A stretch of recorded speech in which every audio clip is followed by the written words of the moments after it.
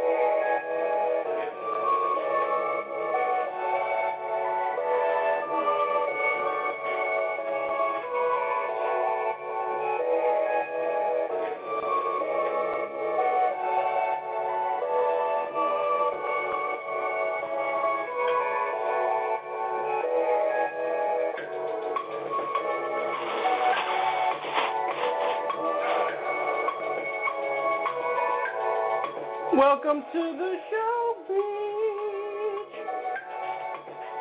Hello, everybody.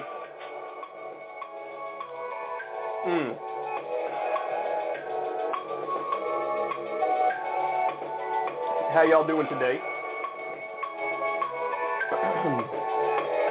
Apologies for blowing my nose directly into the microphone. Sometimes you got to do what you got to do. So a lot of stuff going on in the world. Obviously, we'll be talking about Israel-Palestine. I got a bunch of different angles on that. We have an MSNBC host who actually told the truth on this issue, and it was phenomenal. We also have Joe Biden phones it in on the issue. I have a lot to say about that. We have video of the media building being bombed by Israel. It's really bad. And then later on in the show today, we'll talk about Liz Cheney. She responded to getting ousted from GOP leadership.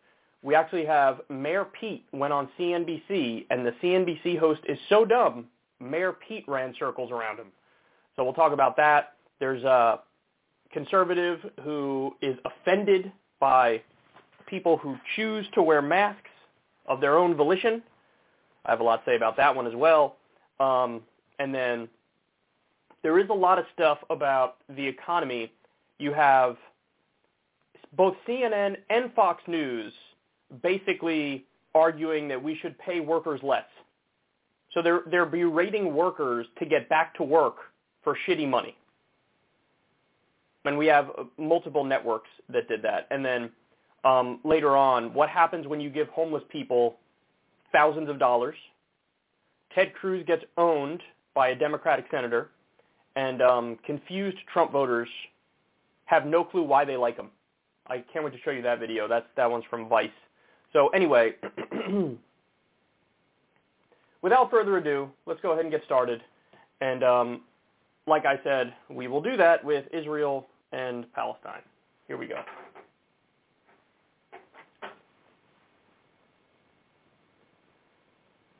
There is continued fighting happening in Israel-Palestine. I actually don't know if you can say fighting is a sufficient enough term. It feels like it's something else entirely.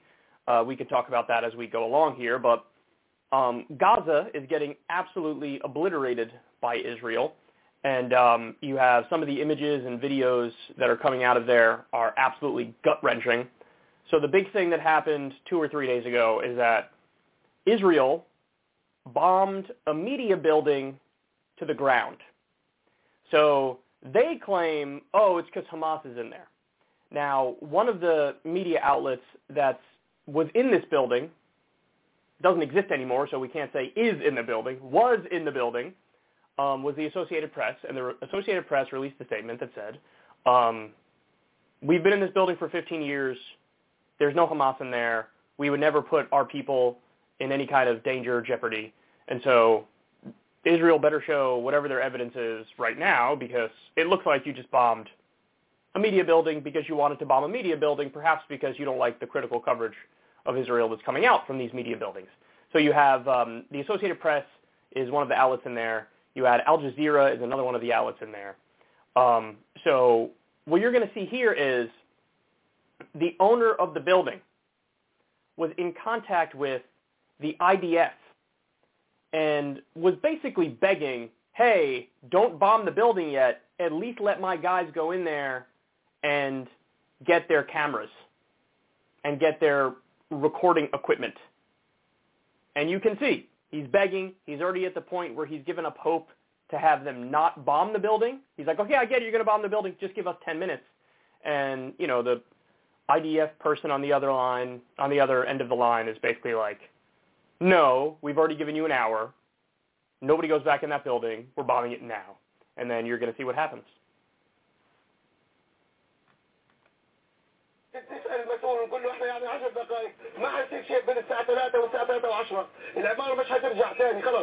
I'll read this to you. We just want 4 people, and they're wearing press vests. They're not going to get weapons. They're going to get their cameras and their work gear. These guys were in the middle of a live broadcast. They spent the day going to film at the hospital. After the bombing killed after 10 people this morning, these are the people I'm talking about. There's no one here that wants any trouble. We just want 10 minutes. Ask your supervisor. Nothing's going to happen. Listen, no one is allowed to go back in the building. No one. We respect your opinion. We're not saying we're going to go in without your permission. Just give us 10 minutes. There will be no 10 minutes. No one is allowed to enter the building. We already gave you an hour to evacuate. This is for them, not for me. This is their life, not mine. In the time we've been arguing for the last 10 minutes, if you just let us go and pick up their gear and come back, listen, we're not crying about the building. It's fine. You can do whatever you want. Our life's work is all gone. Our memories, our lives, you just wasted. You really want me saying all this on camera? I don't want to say this stuff. Do whatever you want. I'm going to hang up now. And you can do whatever you want. There is a God that is bigger than you. Listen, praise the prophet. God praises upon the prophet Muhammad. Are there people in the tower?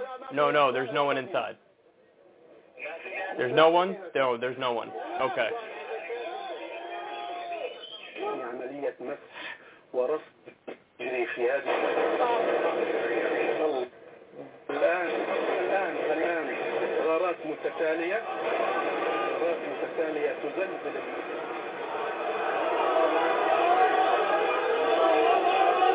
And now they're showing the bombing.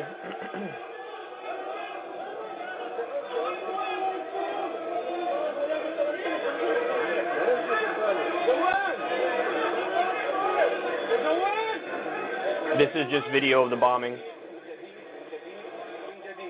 انهار البرج انهار البرج انهار البرج انهار البرج انهار البرج. It's hard to believe anything the IDF says at all because they've lied every step of the way. So let me give you some more information here. Another thing that they did is they bombed the roads that lead to Al-Shifa Hospital. And in that bombing, they killed 33 in the process, including 8 children. They also targeted a Doctors Without Borders clinic. So that's more. We also know that Gaza's top neurologist, Dr. Moen Al-Alul, was killed. The head of coronavirus response at Gaza's biggest hospital, Dr. Ayman Abu Aluf, he was killed. A psychologist and social worker, Raja Abu Al-Uf, as well as her children. She was killed. So the new numbers that we're getting are terrible, and the targets are mostly civilian targets. So also last night at about 1 a.m., bombs were raining down on a residential area. This was all over Twitter in real time as it was happening. So the death toll from that attack is now 42, including 10 children and 16 women. 50 more were wounded. You have 2 prominent doctors were among the dead. And the total death toll now in Gaza since Israel started bombing last Monday is now 192 people, including 58 children and 34 women. And more than 1,200 people have been injured. Now, you might be thinking, well, what are the casualties like on the other side of this? And the answer is 10. Total of 10 people have been killed on the Israeli side. I don't know the breakdown. I know there were at least 2 civilians, but it was 10 people. I don't know who the other 8 were. I don't know if they were IDF people. I don't know if they were civilians. But you have 10 deaths to 192, including 58 children and 34 women. So there are more than 5 times, almost 6 times the number of children died in Gaza as the total number of people died in Israel. And again, more than 1,200 have been injured. So, well, now you might be asking yourself, well, what the hell is going on with the U.S. response? Unfortunately, the answer is disastrous. Biden has been in regular contact with Bibi Netanyahu. Biden has made a point of never calling for even a ceasefire. There are, I believe, just over 20 Democratic senators who are now calling for a ceasefire, led by John Ossoff, among a few others. Biden didn't even call for a ceasefire, and in fact, we got the news, this is just after we got the news that Israel was bombing a residential area in Gaza and killing civilians, Biden approved $735 million more in weapon sales to Israel. After we already knew, hey, this is mostly civilian targets, this is hospitals, this is roads leading to the hospital, doctors are dying, children are dying. Biden's response to that is, okay, they want more weapons. I'm going to send them $735 million more in weapons. The United States has also blocked 3 attempts from the UN. 3 attempts from the UN to bring about a ceasefire and stop the carnage. So that is currently where we are. In fact, early on, when there were the first calls for a ceasefire were happening, the response from the Israeli government was basically, we're not interested in that. So they're admitting, hey, we are bombing, it is aggressive, it is offensive, and we're going to keep doing it, and we're not interested in a ceasefire.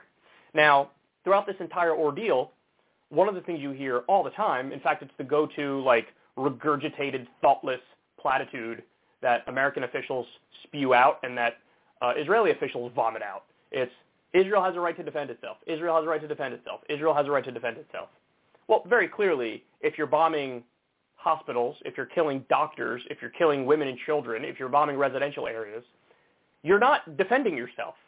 And I'll go a step further. Israel always has Iron Dome. which I'm not kidding about this. It sounds like this is hyperbolic because sounds almost too good to be true, right? But 90% of Hamas's shitty rockets get knocked out of the sky instantaneously because of Iron Dome. Iron Dome is a missile defense system that as soon as it detects an enemy missile incoming, it fires into gear and it intercepts it and it blows it up in midair. That's probably the main reason why casualties are so insanely low on the Israeli side. So if Israel says, hey, we have a right to defend ourselves, the response is, you have Iron Dome. You are already defending yourself. So all of the bombing missions in Gaza, where you're killing civilians at an incredibly high clip, all of that is illegal. And it's war crimes. And it's you going on the offense. Every nation now, except the U.S. and Israel, is saying, whoa, come on now. You got to pump your brakes. You got to do a ceasefire. You got to stop this bombing mission. Look at all the civilian casualties. You hit hospitals. They don't care. And they're going to keep going. And then, of course, the most obnoxious and annoying part of it all is that they play the victim as they do it. God, nothing's more annoying than that. And the Israeli government does it so much it's laughable, and the U.S. feeds right into it. Always playing the victim even as they're massacring civilians relentlessly. That's what's happening. Now, listen, this perhaps is the unpopular thing to say in some circles. I can't imagine why. But what's Occam's razor if a government bombs a media building? What's Occam's razor? What's the most likely explanation as to why a government would bomb a media building? Very simple. They don't want that reporting to continue. They don't want those facts to keep coming out. That's Occam's razor. That's Occam's razor. And again, the AP themselves, who are in the building, said, there's no Hamas here. There's no Hamas here.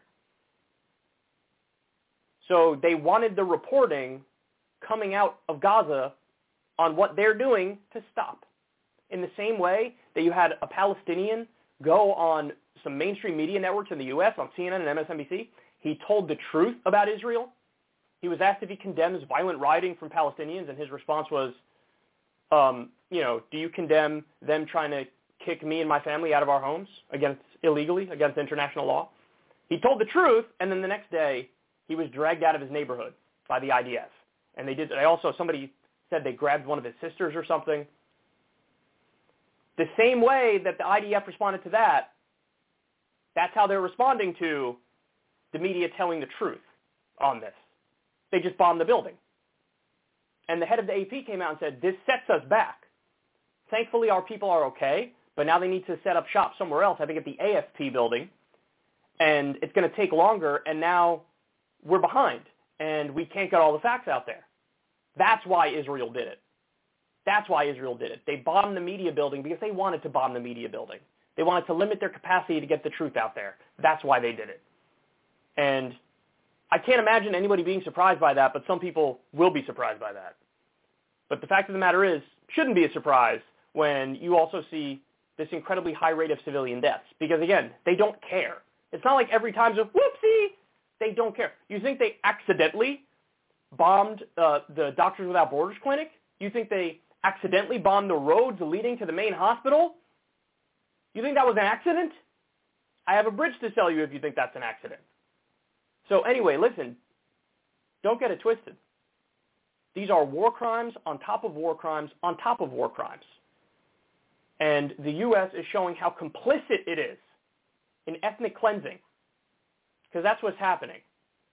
It was a slow-motion ethnic cleansing, and now they sped it up a little bit.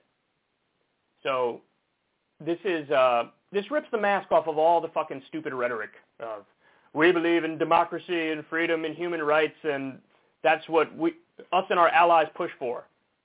No, it's not. No, it's not. The U.S. is an imperialist government.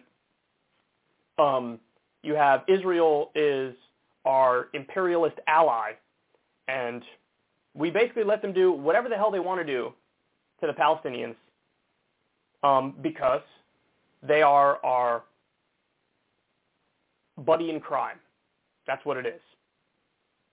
And Biden even admitted, he gave a speech on the floor of the Senate years ago where he basically said, if we didn't have an Israel, the U.S. would have to invent an Israel because they help our interests so much in that Middle East region. So they'll just look the other way as war crimes continue to get committed.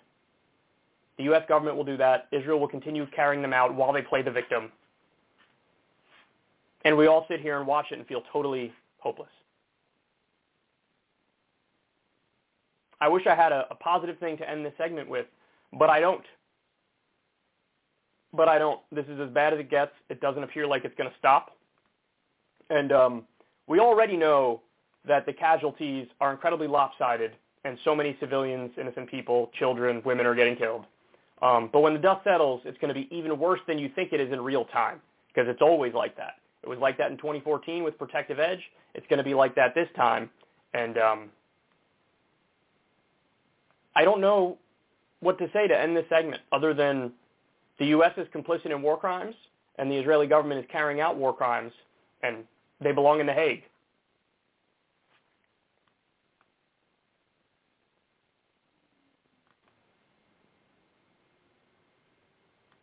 Okay. Next.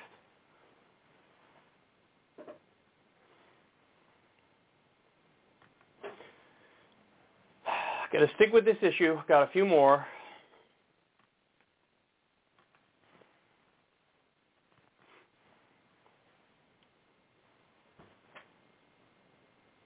Joe Biden woke up from his nap, or at least half woke up from his nap, in order to answer some stuff about Israel and what they're doing to Gaza.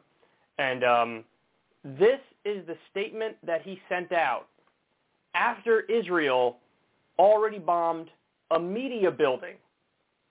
Today, the president spoke with Israeli Prime Minister Netanyahu, reaffirmed his strong support for Israel's right to defend itself against rocket attacks from Hamas and other terrorist groups in Gaza, and condemned the indiscriminate attacks on Israel, attacks against Israel. This was after Israel bombed a media building that had the AP and Al Jazeera in there. So it was after they did it. Now, Israel argued, hey, the only reason we're bombing that building is because we know Hamas is in there. So Ken Klippenstein reached out to the Biden administration and asked them, have they shown you evidence of that? Their response initially was, no comment. And then a day later, they said, on the record, actually, no, they showed us no evidence that Hamas was in the building. So in other words, the U.S. government is just going to take Israel at their word that, hey, the reason we had to bomb this media building is because Hamas is in there. That's astounding. If any other government did that and they weren't our ally, we'd be calling for regime change. We'd call them an enemy of the free press. That's what we would do. But instead, it's unequivocal support. Now, the support actually goes further. The support is a lot worse because we just got news that the Biden administration approved a $735 million weapon sale to Israel. Excuse me. Let me try that again. The Biden administration just approved a $735 million weapon sale to Israel in the middle of this carnage, in the middle of them bombing civilians, in the middle of them taking out residential buildings. So not only is it no condemnation and total agreement and totally backing them up in statements, it's also arming them in the middle of their offensive. Now, lest you think I'm being unfair with my description, let me give you the numbers yet again. On the Israeli side, 10 people have died. 10 people. On the Palestinian side, the total number of dead at this point is 192. That's continuing to rise, by the way. That includes 58 children and 34 women, and 1,200 people have been injured. And last night, there was bombing of a residential area. In that attack specifically, 42 people died, including 10 children and 16 women. And again, just to give you a sense of the kinds of targets here, a number of these people were doctors. They bombed a Doctors Without Borders clinic. They bombed the roads leading to Al-Shifa Hospital, which killed 33, including 8 children. They, among the dead is Gaza's top neurologist, the head of the coronavirus response at Gaza's biggest hospital, and a psychologist and social worker named Raja Abu Aluf. So this is what's going on, and the U.S. is completely supporting it, no questions asked. And the best we have is a little over 20 Democrats in the Senate saying, let's have a ceasefire. That's it. Let's have a ceasefire, which goes right back status quo to where we were before. That's it. That's as far as you're going to go. And then Bernie made a comment like, we need to take a hard look at the over $3 billion, nearly $4 billion in military aid we give them every year.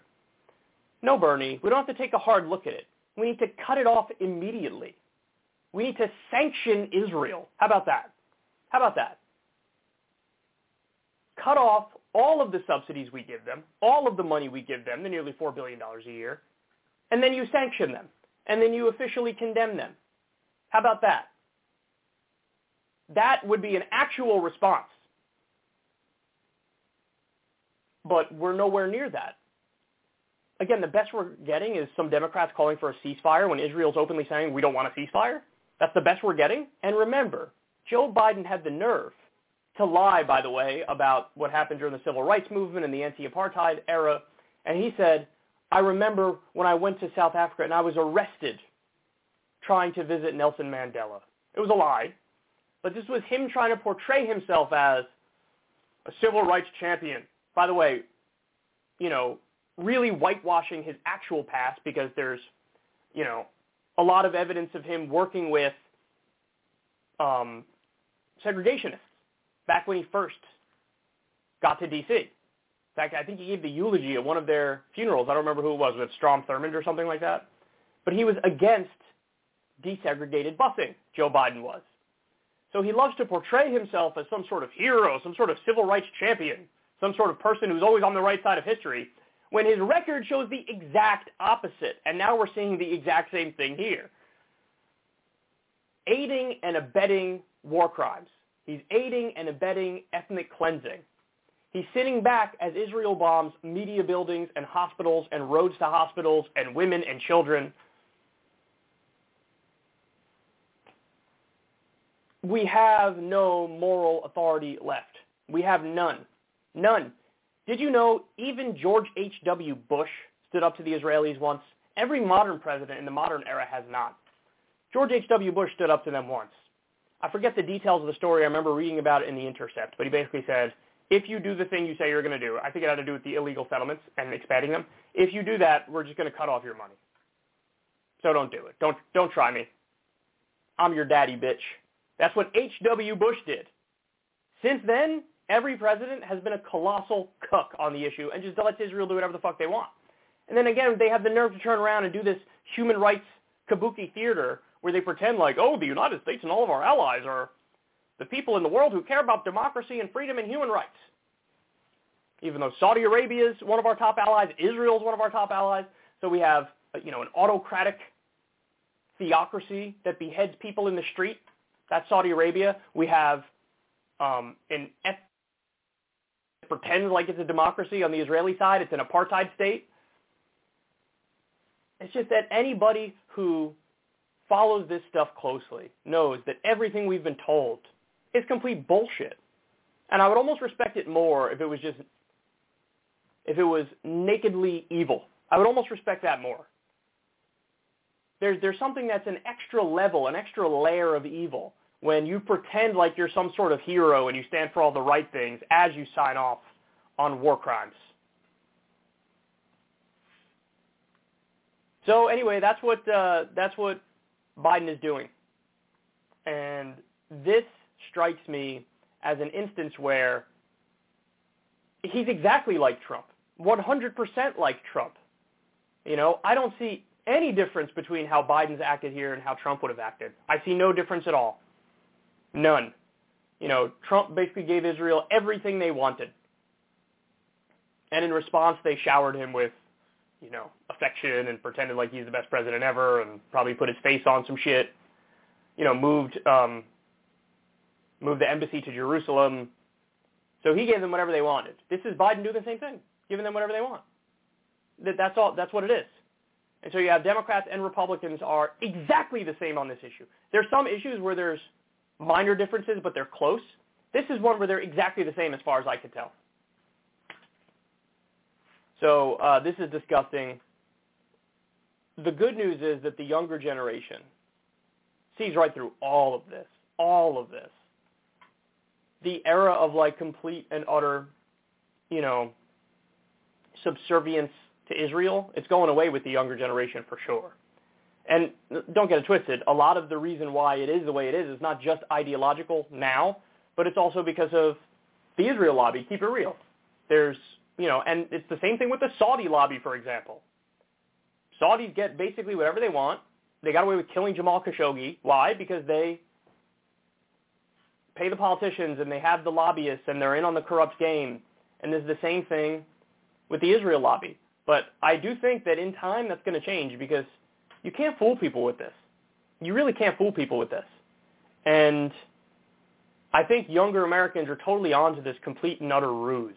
So what Biden should be doing is not rearming them, condemning them vociferously, cutting off the $4 billion in aid, and threatening to sanction them if they don't immediately stop and reverse the trend. That's how you would actually crack down. But he's not. He's signing off on it. And by the way, what you're doing is giving a green light to everybody in this scenario. International law doesn't matter. Human rights don't matter.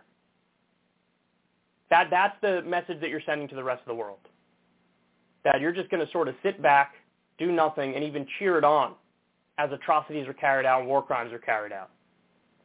Again, we don't even have, there's not a shred of credibility left with the U.S. argument as like, we're the world police and, we believe in freedom and human rights and justice and democracy. There's not a shred of credibility left with that. So save the flowery language and shove it up your ass where it belongs.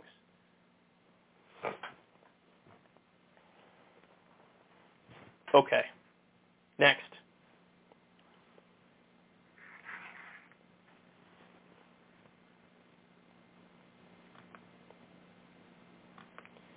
All right, now we'll go to Ali Velshi, who's doing a great job, who did a really good job with this.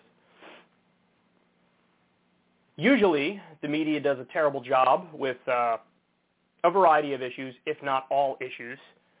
Well, this is a very, very rare instance where an MSNBC host does a superb job. Now, I think he's originally from Canada, which might help explain why his views are what they are. There's a little bit more of an objective and honest and balanced view of the Israeli-Palestinian situation from folks abroad. I don't know why that is, but it tends to be the case. So here you have MSNBC host Ali Velshi telling the truth about Israel and Palestine, and this is a real bright spot among a whole bunch of terrible coverage. Let's take a look. Now, let's make one thing clear. Israel has a right to exist and to defend itself. That is an indisputable fact. But so do Palestinians, and that's a fact that's often ignored. Palestinians are, at best, third-class citizens in the nation of their birth. The idea that it's even remotely controversial to call what Israel has imposed on Palestinians a form of apartheid is laughable. One look at a current map of Israel, Gaza, and the occupied territories conjures up only one other example: apartheid-era South Africa. The Israeli government, on an ongoing basis, declares parcels of land on which Palestinians live to be either of military or archaeological importance, causing residents to be evicted. Sometimes there's a court case, and almost always the Palestinians lose. Yet months or weeks later, that same important land suddenly becomes home to a brand new Israeli settlement. As more and more Jewish settlers take over land on which Arabs live, the occupied West Bank becomes de facto more Israeli and, in the explicit hopes of the Israeli government, more Jewish. This is a long-standing attempt and a deliberate attempt to force Arabs who have lived in that land, sometimes for hundreds of years, out. It's an attempt to dilute their presence, because to have Arabs as full participants is, in the opinion of the Israeli government and their courts, diluting Israel. Just prior to the pandemic, I toured many of the contested areas and homes from which Arabs are being pushed out, both in Israel proper and in the occupied territories. Palestinians don't control the important parts of their lives. Palestinian families are refused permits to build or renovate their homes. When they connect their homes to the municipal water supply, Israeli soldiers sometimes cut the pipes. When they attempt to harness solar energy because their homes are not on the grid, Israeli soldiers literally come and remove solar panels from their homes. I spent an hour and a half traveling alongside an elderly Palestinian woman who was being transferred between 3 ambulances from Gaza to the no-man's land in between and then into Israel to get cancer treatment. 3 ambulances over the course of 1 mile, more than an hour to cross the border. That's how Gazans live. Without medical treatment because Israel prevents it. Without electricity much of the time because Israel prevents it. Without the ability to fish in the Mediterranean Ocean because Israel prevents it. Without an airport or a seaport because Israel prevents it. Like Israelis, Palestinians also have a right to exist and to defend themselves, but there is no one willing to help them do that, not the Israeli courts and not the U.S. government. What the U.S. also shares with Israel is the belief that Hamas, the political party that governs Gaza, is a terrorist organization that calls for the destruction of Israel. Hamas is supported by the majority of Palestinians in Gaza. Hamas may not be in the best long-term interests of the Gazans, but peace hasn't really worked out for them. Faced with an Israeli government which pens them into what has been called the world's largest open-air prison, they have chosen a government that most of us wouldn't prefer, one that is not given to negotiation and moderation and respect for its neighbor. Israel needs a new approach to the Palestinians, and America needs a new approach to Israel. After more than 7 decades of not just being deprived of land from which they were evicted, Palestinian frustration runs deep. It may be worth going deeper than what you may hear inside your bubble and understanding the depth to which the Palestinian people are subject to apartheid in their own land, deprived of basic necessities, and subject to relentless civil rights violations. This is not a secret. It's out there for you to see. You just have to look for it. I really think that was a superb job. You never get that perspective in mainstream media, or you very rarely get it. I mean, to be fair, there's been more examples now of just objective descriptions of what's happening currently. So they'll bring up the civilians on the Palestinian side being way above and beyond that on the Israeli side, and so the objective picture itself tells its own story that's overwhelming, but this is the first time you get the context and the history and the perspective in a deeper sense and on a deeper level, and I think Ali Velshi does a fantastic job. So, you know, I had this realization recently. I talked about it. We had Rania Khalek on Crystal Kyle and Friends to talk about Israel and Palestine. And, you know, it occurred to me that I've always supported a 2-state solution, but it occurred to me that was a ruse. I supported a 2-state solution because I thought it was real. But it wasn't real. The whole two-state solution dialogue and the peace process, all that does is buy time while Israel does a slow-moving ethnic cleansing and continues to steal more and more Palestinian land. And so it's a fantasy. It's never going to happen. The 2-state solution is this bullshit non-solution that's trotted out there to keep everybody busy talking about it while Israel continues to evict Palestinians from their land and steal it and build more illegal settlements against international law. So then the question becomes, okay, well then what the fuck are we supposed to do? Well, the answer is a lot more simple than you think. It's simple in some ways. It's incredibly difficult in other ways. But the answer is one democratic state in the region. One democratic state in the region. Everybody has equal rights. Everybody gets an equal say. And you have a democratic government. So in other words, you get rid of the apartheid-like system.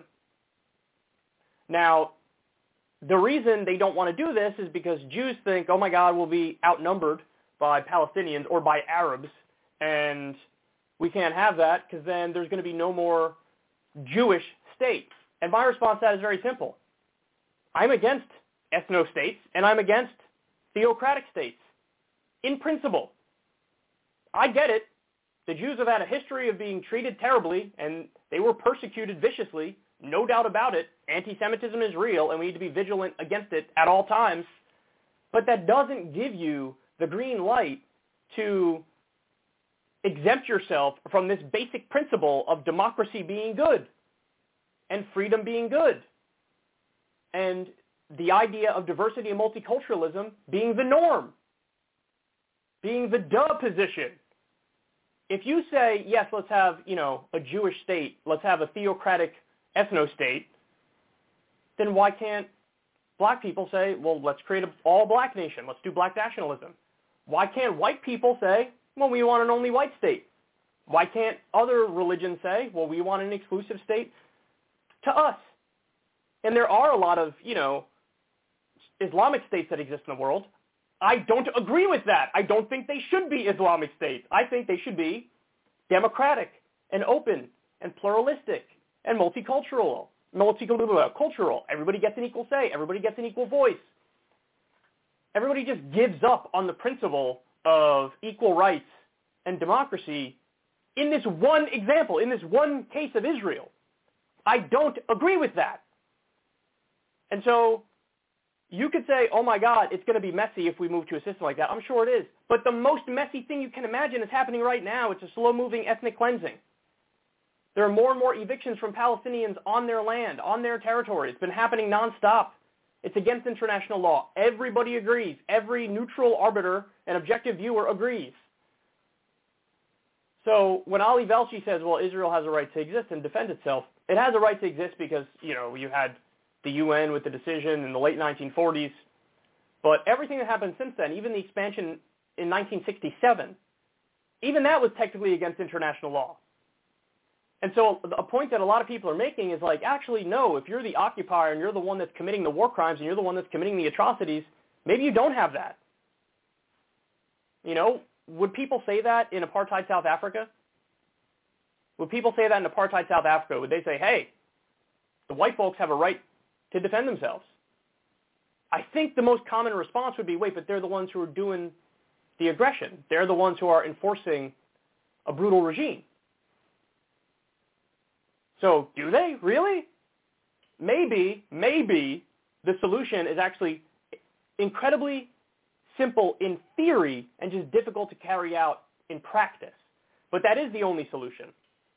And so that's what we have to do. That's what we have to work for. And this is what most Palestinian activists on the ground are actually calling for. They want to have a one-state solution, have one democratic state in the region.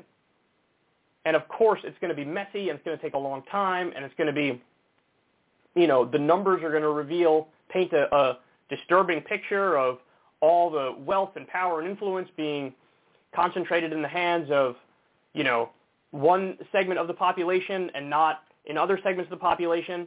But this is the only answer. And this is the only way forward, because obviously the two-state solution is a lie. So there needs to be some sort of truth and reconciliation process, and you need to move towards one state that's a democratic state where everybody gets equal rights. And if you oppose that, I don't know how you can, to be honest. I really don't know how you can. Can't get my mind around opposing that when it's very clear now that the two-state solution is a fraud, that there's no actual two-state solution. It just doesn't exist anymore. And every year that goes by, Israel takes more and more land. So what do you want to do? Give the Palestinians 2 blocks and say, that's your state? Nonsense. It's utter nonsense. Really what Israel wants is continue stealing the land until it gets to the point where the Palestinians just are absorbed by the surrounding states, basically. Push them out of their land and let them get absorbed by the surrounding states. Slow-moving ethnic cleansing is what it is. So I think Ali Velshi did a phenomenal job there. He called Palestinians third-class citizens in their nation of birth. Look, the international community is 100% right about this. It's only the U.S. and it's only Israel and some marginal exceptions of our puppet countries who say, everything that's going on here is fine. So we know what the solution is. It's just a matter of implementing it. But we're so far from that because the U.S. is on the side of Israel. And what a U.S. president who actually cared about human rights and justice and peace, what a good U.S. president would do is immediately cut off all arms going to Israel, immediately cut off every subsidy going to Israel, and sanction Israel. And basically say, hey, we could have a good relationship or we could have a bad relationship. It's on you. But if we're going to have a good relationship, we're going to move towards one democratic state. And you're not going to keep violating international law. You're not going to keep committing war crimes. You're not going to keep killing innocent civilians. You're not going to keep evicting people from their land. It's just not going to happen. We're not going to sit by and allow that. But we don't have that. We have the opposite. We have Joe Biden, and we have Democrats and Republicans in this country generally are in favor of aiding and abetting a slow-motion ethnic cleansing and a gross violation of international law. And so everything Ali Velshi said here was true, but you don't hear it often. You don't hear this side often in the U.S. And so I'm glad that he said what he said.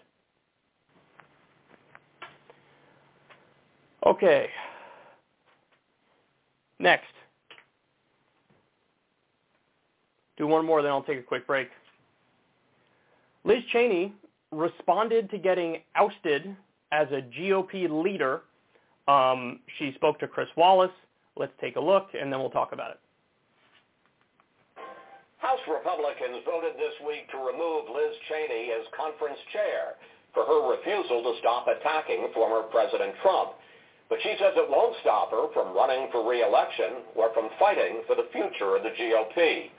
And joining us now from Cheyenne, Wyoming, Congresswoman Cheney. Congresswoman, I want to start with the decision by the House Republican caucus to remove you this week. We had Congressman Jim Banks, the head of the Republican Study Committee, on the show last Sunday, and here's what he said about this. Take a look. We shouldn't be talking about Liz Cheney. We should be talking about pushing back against the radical Biden agenda, and this is all a distraction from our ability to be able to do that.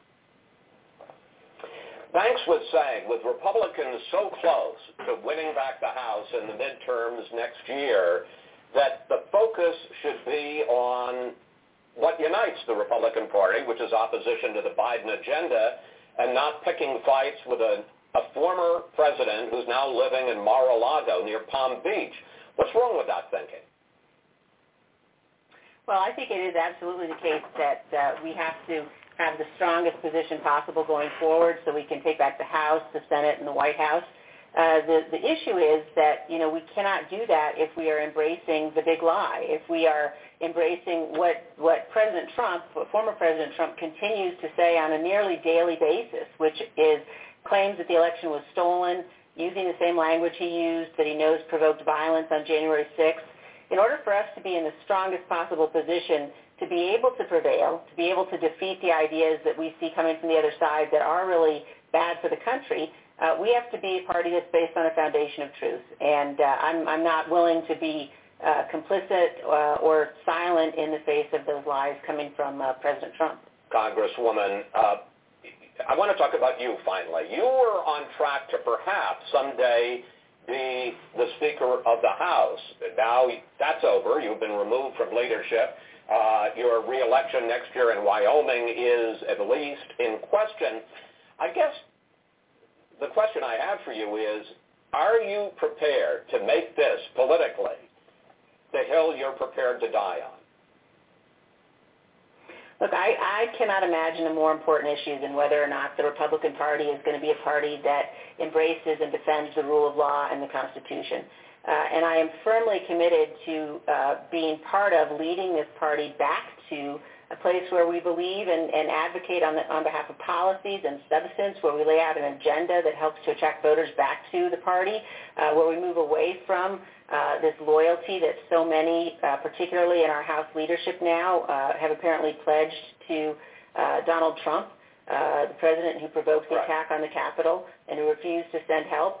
So I think that what we have seen over the course of the last couple of weeks is really, the opening salvo in what is a battle for the soul of the Republican Party, a battle for the soul of our democracy. And I intend to play a very big role in that and to do everything I can to help ensure that we can restore our party.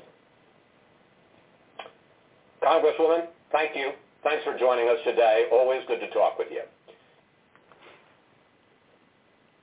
Here's what's so funny about this. In all these interviews, she's actually not talking about her policy positions, which are grotesque and, by the way, over 90% in agreement with Trump. She's not talking about those. She's just talking about, look, the guy's wrong. He says he won the election. He didn't win the election. He says there's evidence it was stolen. There's no evidence it was stolen. We had over 60 courts rule on this. Let's stop being ridiculous. Let's stop being dumb. Let's move along here. So everything she's saying in these interviews is true, and she is getting obliterated online. In fact, she was so obliterated that Fox News, after they posted this clip, they had to turn the comments off. So this was overwhelmingly all the Republicans online are like, fuck you, fuck you, fuck you, downvote, downvote, downvote, downvote. I'm with Trump, Trump, MAGA 2024. She was getting obliterated in the comment section. So here's my hope. Let us, talk about an ideal future. Let us dream together. I hope that Trump's most hardcore supporters, it makes up a smaller and smaller percentage of the country and of the Republican Party. And to be fair, so far that's exactly what's happening. As time has gone by, he's become more and more irrelevant. He's not even on Twitter anymore. So now he's down to, whatever the approval rating is, 32%, 35%, something like that. My hope is that goes down and goes down and goes down, and then it bottoms out at maybe 25%.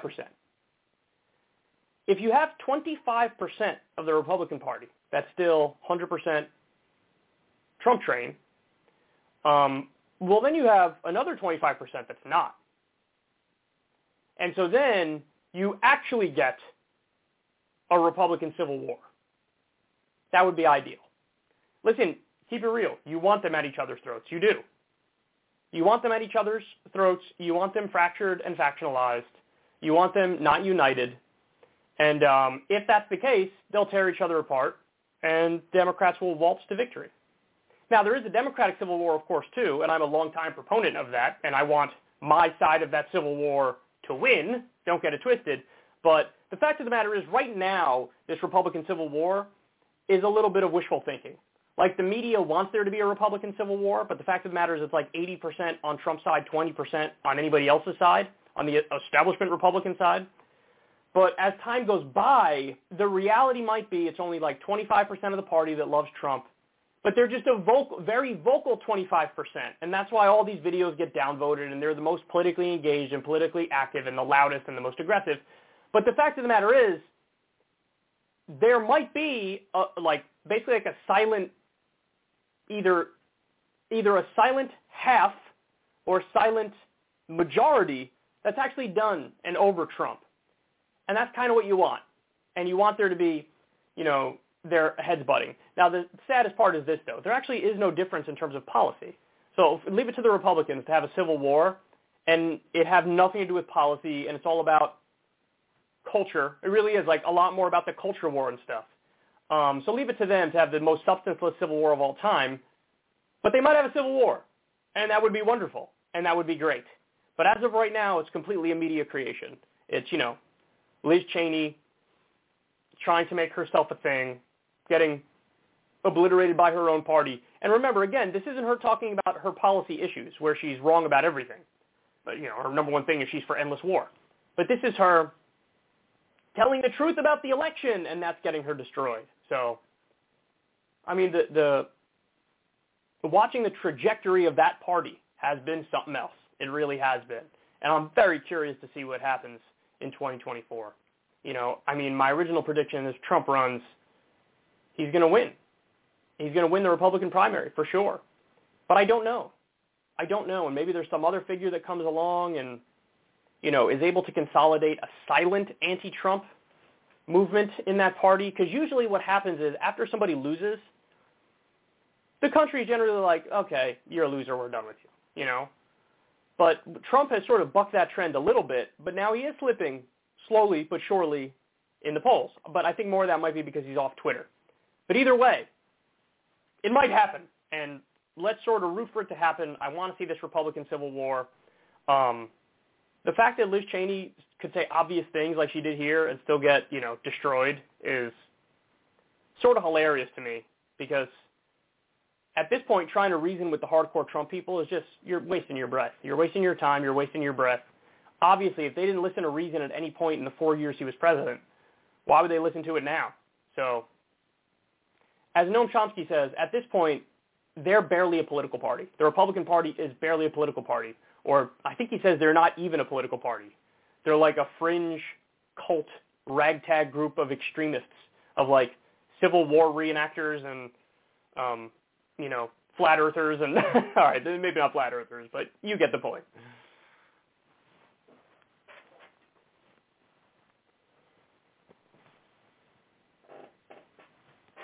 Okay, let me take a quick break. When we come back, CNBC host gets schooled by Mayor Pete, which is the most embarrassing thing ever, and a conservative takes on the number one issue in America, masks, and people who freely decide to wear them. Stay right there, guys.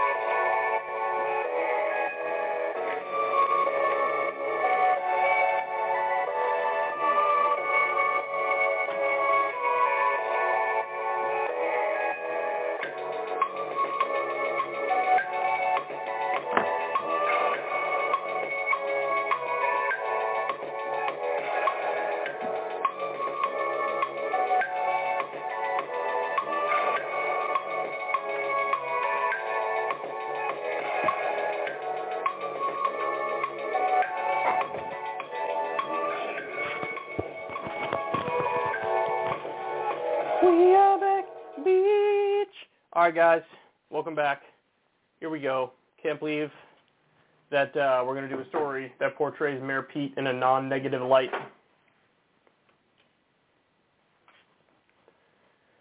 Anybody who watches this show on a regular basis knows the fact that I think Mayor Pete is a little careerist weasel ladder climber, and he's one of the most soulless members of the Democratic Party. He's a vapid narcissist. I can't say enough negative things about him. Now, having said that, there are some people in the world who are worse than Mayor Pete in different ways. For example, every single host on any of the financial news channels like CNBC. So Mayor Pete goes on CNBC to talk about some of Biden's plans, including his infrastructure plan. And this host thinks he's got Mayor Pete in a gotcha moment, but watch what happens.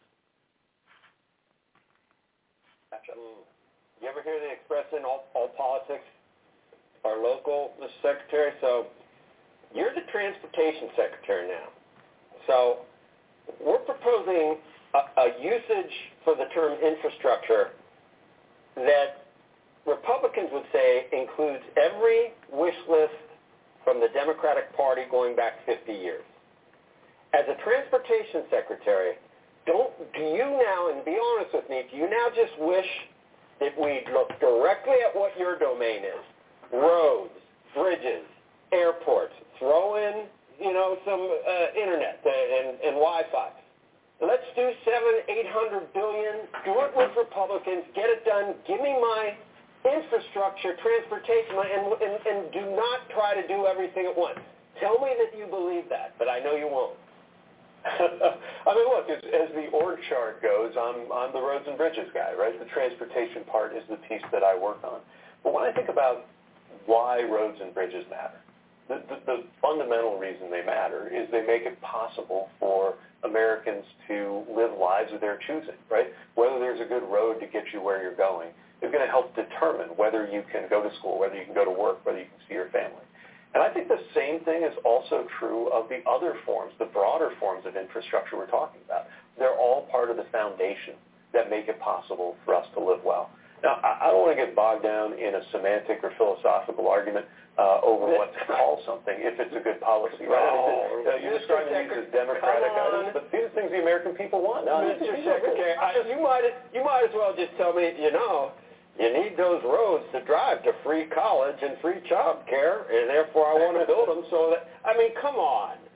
Well, no, I think all this fits together because, look, you can either organize your thinking around the org chart of the federal government, or you can organize it around what the lives of human beings in this country are actually like. Then you can make that jump to everything under the sun is infrastructure. We should spend $100 trillion and give everything to everyone, because that's what their life is. You can't do. We don't have the money. We don't have the wherewithal. We don't have the money. That's the thing. Like we abundantly do have the money because the bill is paid for, right?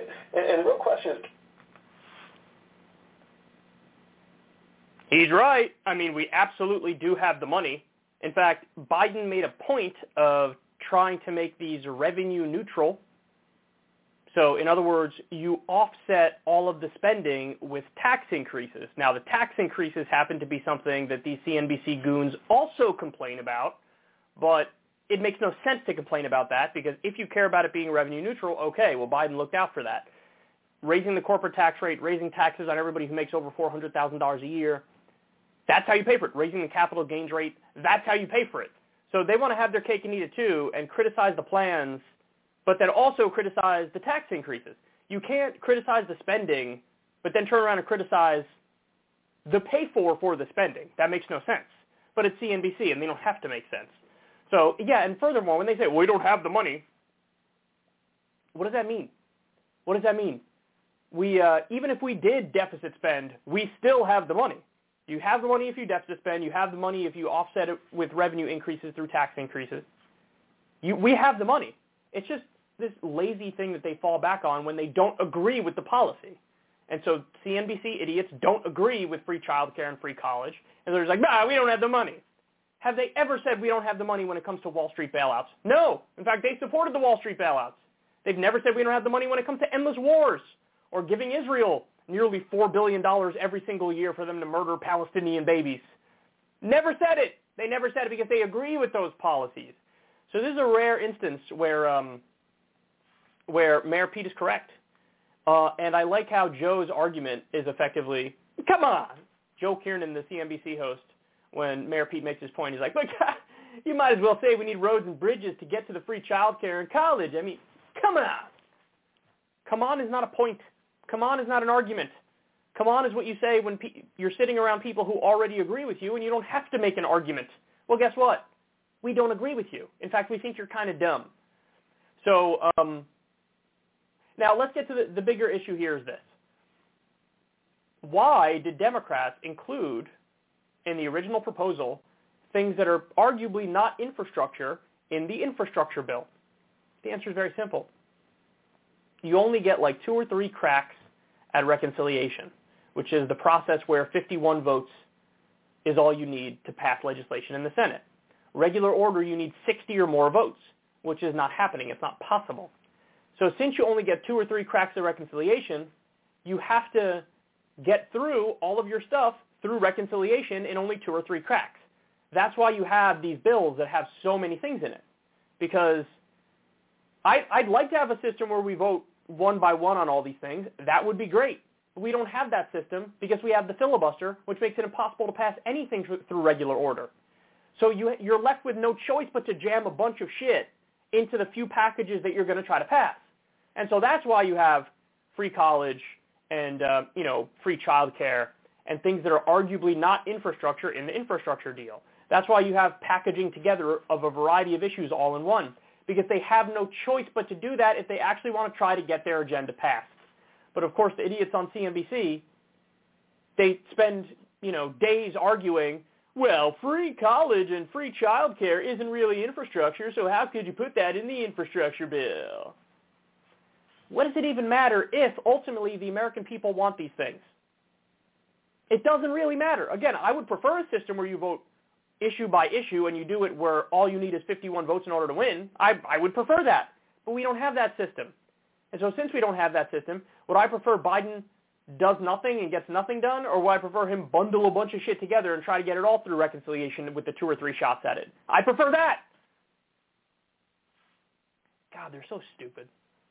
When Mayor Pete can run circles around you on your network, to say you're bad at your job isn't nearly harsh enough. Okay. All right, let me blow my nose and then we'll talk about masks.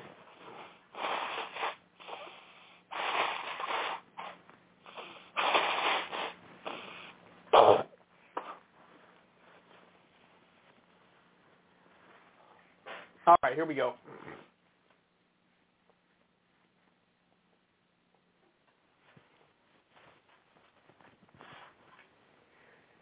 So I don't know how many of you guys have been paying attention to this, but the CDC and the FDA and various government agencies have been updating the rules on mask wearing. So originally they were basically like, wear masks everywhere just to be safe. Then eventually they acknowledge, like, okay, if you're outside, you don't really need to wear masks. If you're outside in a reasonable distance from people, you don't need to wear masks. COVID doesn't really spread outside. Hardly ever does. Maybe it does if you're literally right on top of somebody, but it's rare. And then finally they came to the position of like, okay, if you've been vaccinated, you don't even really need to wear masks inside. Now, of course, they still leave it up to private businesses to determine if the individual businesses want to have mask mandates, but they're saying, generally speaking, inside, if you're vaccinated, you're safe, you don't really need to wear a mask. Okay, so I think it's fair to criticize the various government agencies because they were kind of clearly making stuff up as they went along and they weren't really following the signs because they didn't really know the signs. They didn't really know what was happening. And so people who question these authorities, I don't blame them at all. I mean, Fauci at one point said, you don't need to wear masks early on in this pandemic. Now, the reason he was saying that is because he was lying to protect frontline workers to try to get more masks for the frontline workers. But he should have just said, don't buy them because we need them for the frontline workers. He didn't say that. He lied and said masks don't really work. Okay. So I trust I understand why people would be skeptical of the authorities. I'm skeptical of the authorities. I try to follow the science as best I can and almost weigh what the authorities say, but follow it. I try to follow it even closer than what the authorities are saying, if that makes sense. So anyway, now that the government agencies decided if you're vaccinated, you don't really need to wear it inside, conservatives are aggressively coming out to, I guess, do their version of an end zone dance. So there's this guy, Matt Walsh, who's a conservative commentator, and here's what he says. Wearing a mask when it is not medically necessary is grotesque and unhuman, an attack on society itself. It feeds paranoia and fear. You are treating air like it is toxic and other humans like they are nothing but vessels of disease. It is disgraceful, arrogant, and offensive. So now you have the anti-mask brigade is becoming militant in their anti-maskness. That's what we're currently watching. Look at the language he's using. So the government admits, like, okay, vaccinated people don't need to wear it inside. And this is what this guy's reaction is. Wearing a mask when it's not medically necessary is grotesque, unhuman, an attack on society itself. It feeds paranoia and fear, and you're treating air like it's toxic and other humans like they are nothing but vessels of disease. It is disgraceful, arrogant, and offensive. Offensive. These are the guys who call other people snowflakes 24/7. These are the guys who go after the libs for being triggered. These are the guys who make fun of safe spaces. It sounds like this guy needs a safe space from masks. So, listen, it's easy to dunk on this guy and have fun with it. But the fact of the matter is this. I think all of you guys already know this and agree with this, but you shouldn't be offended. If somebody's outside and they're not wearing a mask, that's fine. They don't need to wear a mask. Everybody relax. If somebody's outside and they are wearing a mask, they're being overly cautious, but that's totally fine. That's totally fine. If somebody's indoors and they're not wearing a mask and they're vaccinated, that's fine. If somebody's indoors and they're wearing a mask and they're unvaccinated or vaccinated, I think that's fine. I think it's fine. I don't know why this became the ultimate, culture war issue, but I just want to be clear that everybody participating in it looks colossally stupid. And that goes from the hardcore liberal who might sneer at you walking down the street when you're not wearing a mask, right? That's happened. The hardcore liberals see anybody not wearing a mask, even outside, and they scoff at you. I think that person's an idiot, and I also think that Matt Walsh is a total idiot, who's anti-mask as a matter of principle, and who finds it disgraceful, arrogant, and offensive if you wear a mask. Everybody should try to be safe. Everybody should try to use their common sense, and everybody should also try to mind your own business and don't be extreme. If I see somebody wearing a mask or not wearing a mask in the middle of a pandemic, vaccinated or not vaccinated, it's okay, whatever. But a lot of people are taking these incredibly hard-line positions, and they just look goofy, and they just look silly. And honestly, looking back at a tweet like this in retrospect from the future, and this guy being considered an intellectual on the right, kind of embarrassing for the right. I mean, this guy saying stuff like this. It's like they're proudly wearing their anti-intellectualism, and it's just sad. I just sort of feel bad for this guy who's 100% caught in the culture war and stuck, and he's brainwashed by it to the point where he says deranged stuff like this. Again, my general takeaway is if somebody's outside and they're wearing a mask or not, whatever, it's fine. That's totally cool. If somebody's inside, the only ones who shouldn't be wearing masks inside are vaccinated people. Everybody else should probably wear it inside, especially if you're close to people. But that's it. That's it. I'm not going to become some sort of militant weirdo obsessed with this issue and berating people. But here we are. Matt Walsh, apparently that's all he has left.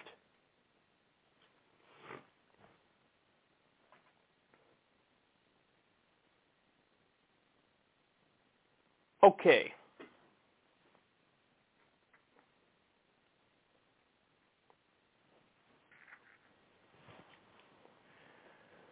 So Fox News is weighing in on what's happening with the economy, and they're going to let the mask slip here again. They're going to let the mask slip here again with just how anti-worker and anti-regular person they are. Take a look.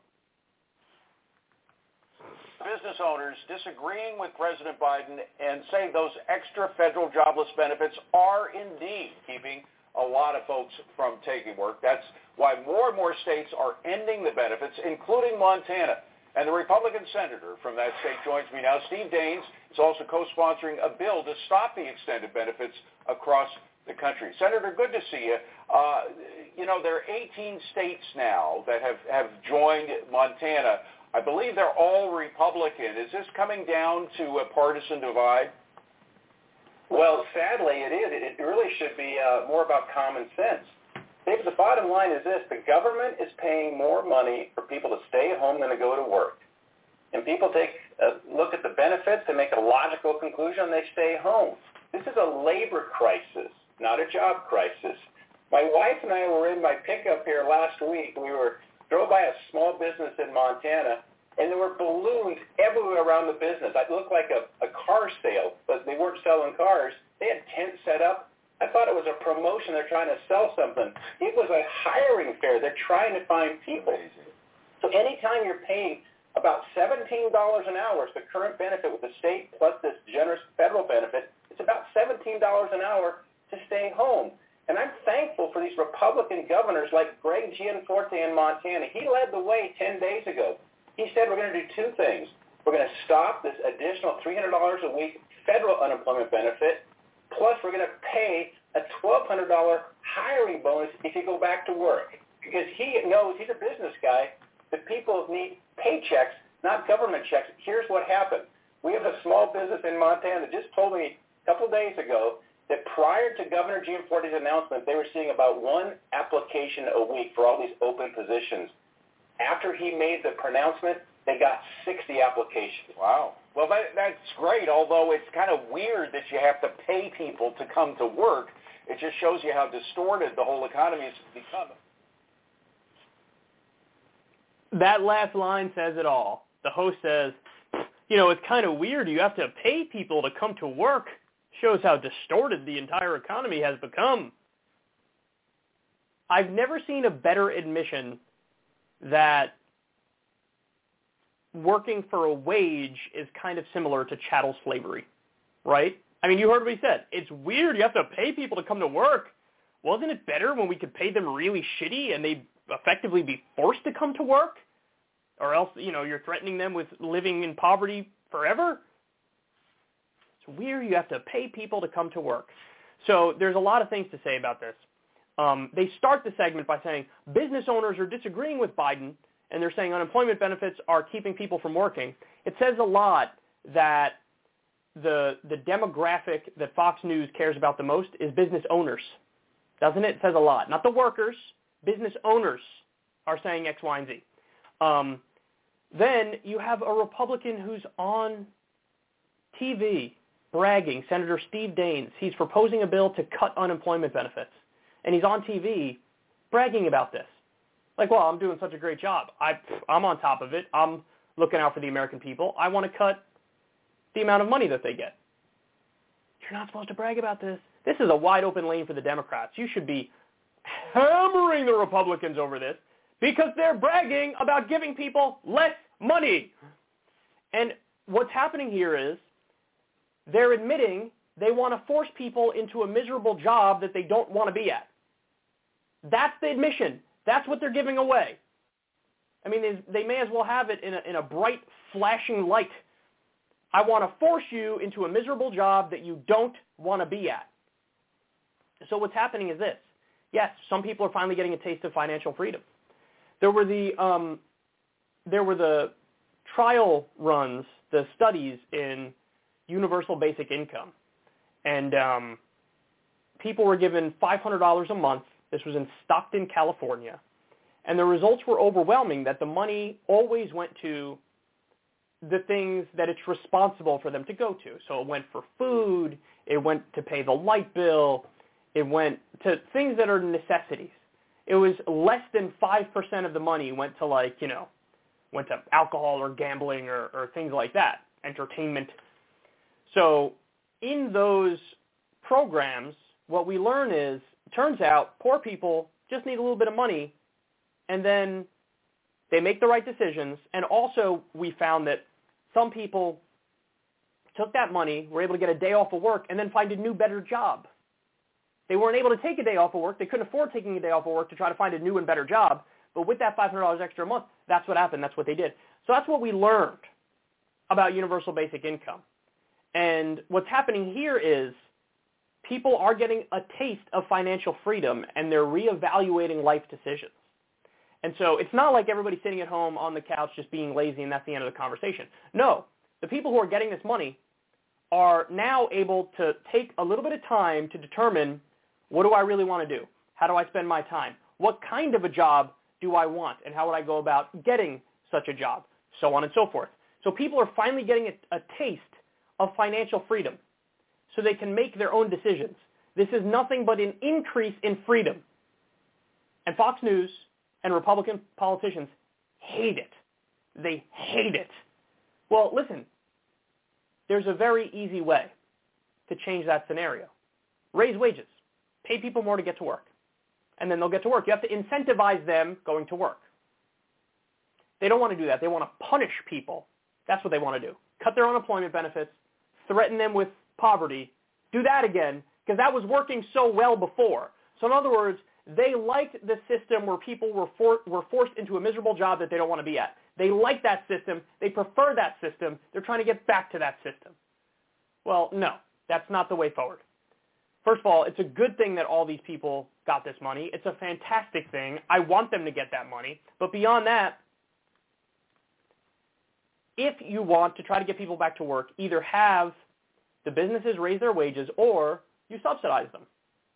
So, you incentivize it in a different way. Either the private businesses can incentivize it on their own by raising wages, or the government can come up with some sort of program where they do have a hiring bonus or whatever it is for people, or they do subsidize wages or something like that. But that's the answer. The answer is not just cut the unemployment benefits. Screw people. Take away that taste of financial freedom.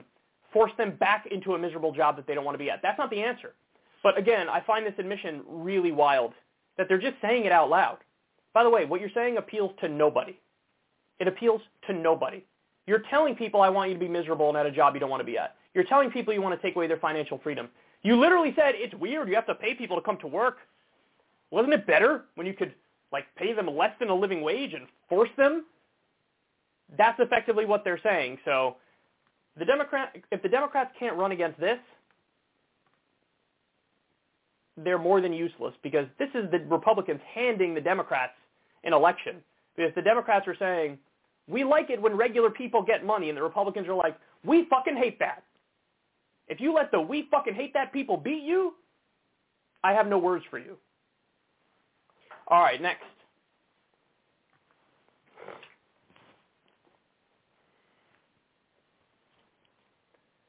So there's this big dialogue happening right now in mainstream media, on all the networks actually, about how, man, are Americans just really, really lazy? Is that what's happening? Because we have a labor crisis in this country now. Isn't that terrible? And you're seeing people admit some bonkers things in the midst of this conversation. So Michael Smearkanish, one of the most boring men alive and a CNN host, him and Wolf Blitzer have a boring off every year to see who is more boring and who can put more people to sleep. Well, Smearkanish did a segment titled, Is the American Work Ethic Dying? Let's see what he had to say.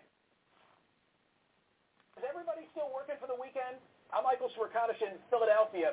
Here's a sign of aging. You start telling stories about all the menial jobs you held when you were a teenager.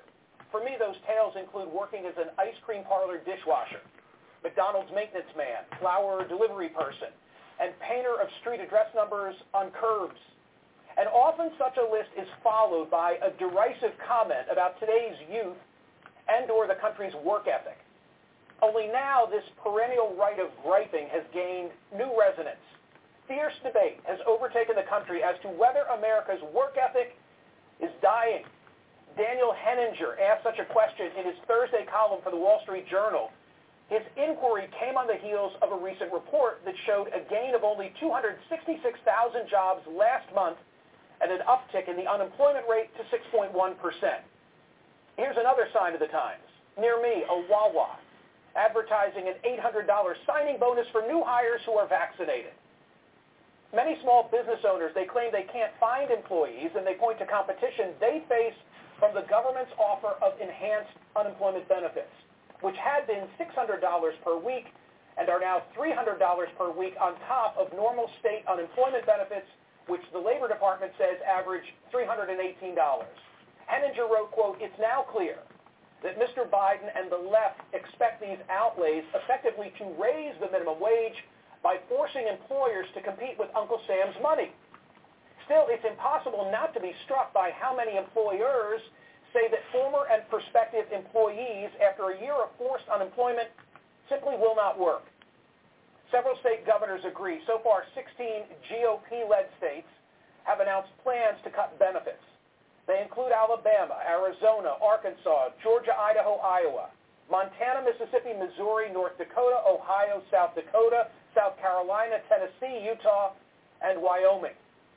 Georgia just joined that list to end its participation in the federal government's COVID-19 unemployment insurance program effective June 26. That means that according to analysis done by the Washington Post, 557,000 unemployed in these states will see their weekly benefits diminished by $300. A second group of 863,000 who just obtained aid for the first time under a second stimulus program will lose all of their benefits. A final group of about 513,000 workers who collect traditional unemployment benefits each week similarly may have their assistance reduced to zero. Now, not everybody thinks the unemployment rate is attributable to employers who are struggling to hire because the government is paying people to stay home. The president has said that the enhanced benefits have made no measurable impact on the worker shortage.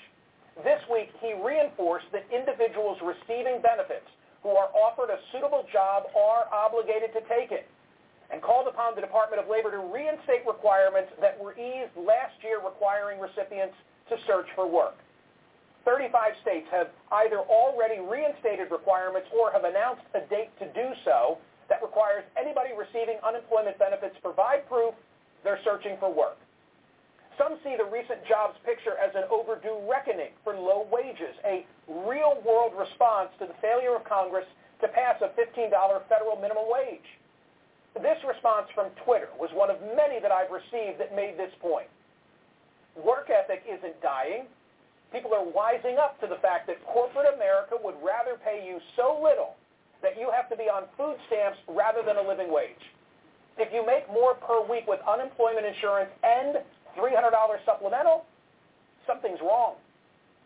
Still others point to pandemic-related factors such as a lack of child care exacerbated by closed schools and concerns over safety in the workplace.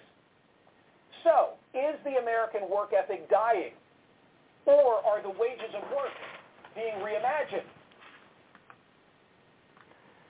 So, this segment got a lot of dislikes. And again, the title was, Is the American Work Ethic Dying? And I love the comments. Smearconish got absolutely smearconished in the comments. So let me read some of these for you. Lisa Negra says, these multi-million-dollar companies complain about paying higher wages, yet make million-dollar donations to politicians, needless commercials with already rich athletes and sporting teams, while their materials and products are made in sweatshops at low costs. Somebody else says, the people who do know actual labor are discussing if we're too lazy. Gaslit USA. Another person says, our work ethic isn't dying, our tolerance for being treated like crap is. Somebody says, it's not just a reckoning for low wages, it's also a response to employers just not caring about their employees. They're just cogs in the machine. Doesn't inspire loyalty or desire to work. Somebody says, no, our work ethic isn't dying. The requirements to work are continually increasing and have been for decades now. And to put it bluntly, the output doesn't justify the input any longer by a magnitude. I could keep going. Basically, all of these comments are like this. More like the American worker is sick of busting their humps to not even make a living wage. Somebody says, if by work ethic you mean working yourself to death and still not making it, then yes. Smirkanish fails to mention that America's biggest companies like Walmart and Amazon flourished during the pandemic and put thousands of people out of work. It goes on and on. I mean, I could read these all day. Listen, the bottom line is this. With the unemployment benefits, the child tax credit, the stimulus payment, we're at a point where people have gotten a little taste of financial freedom for the first time in their lives, and they're reevaluating.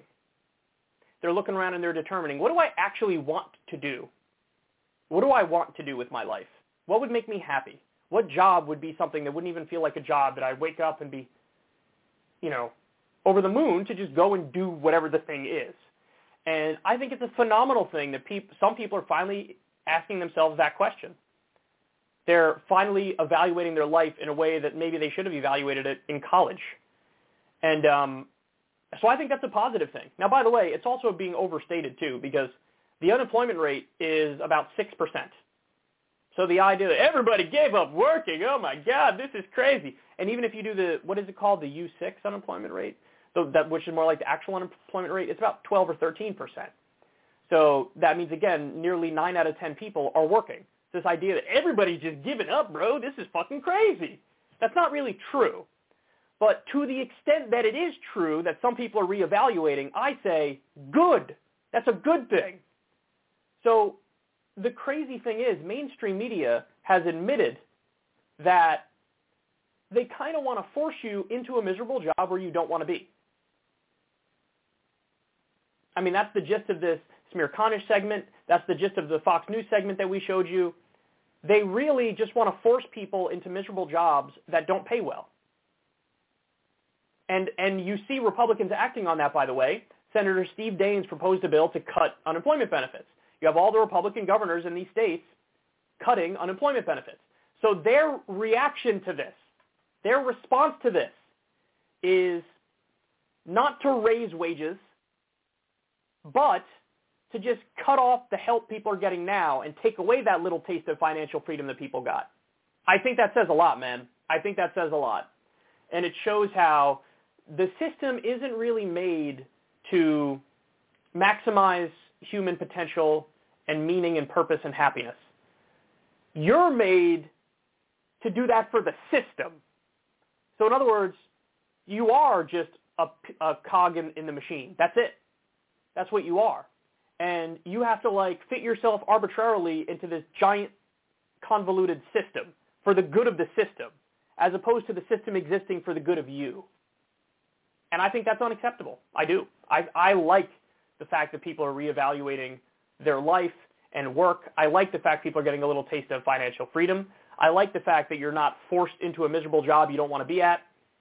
I like that. And so I think we should do a UBI. But now you know, if we ever were to do a UBI, whatever the unemployment, even if the unemployment rate was 3%, they would fearmonger over that 3% and say, oh my God, there's a work shortage, there's a labor shortage, how do we force people back to work? And I also like the idea that Smirkanish is fear-mongering over the fact that the Wawa is paying a bonus for people who work. Why is that a bad thing? You should be happy. Oh, great, they're going to pay people more to work. Wonderful, that's great. But no, they say ooh, isn't this a bad sign? No, it's not. It's only a bad sign if your primary concern is for the business owners. It's for the capital class. And of course, their concerns usually are that. So anyway, man, this is wild to see, but they are incredibly hostile to your average American, to regular people. And I think these kinds of segments prove it.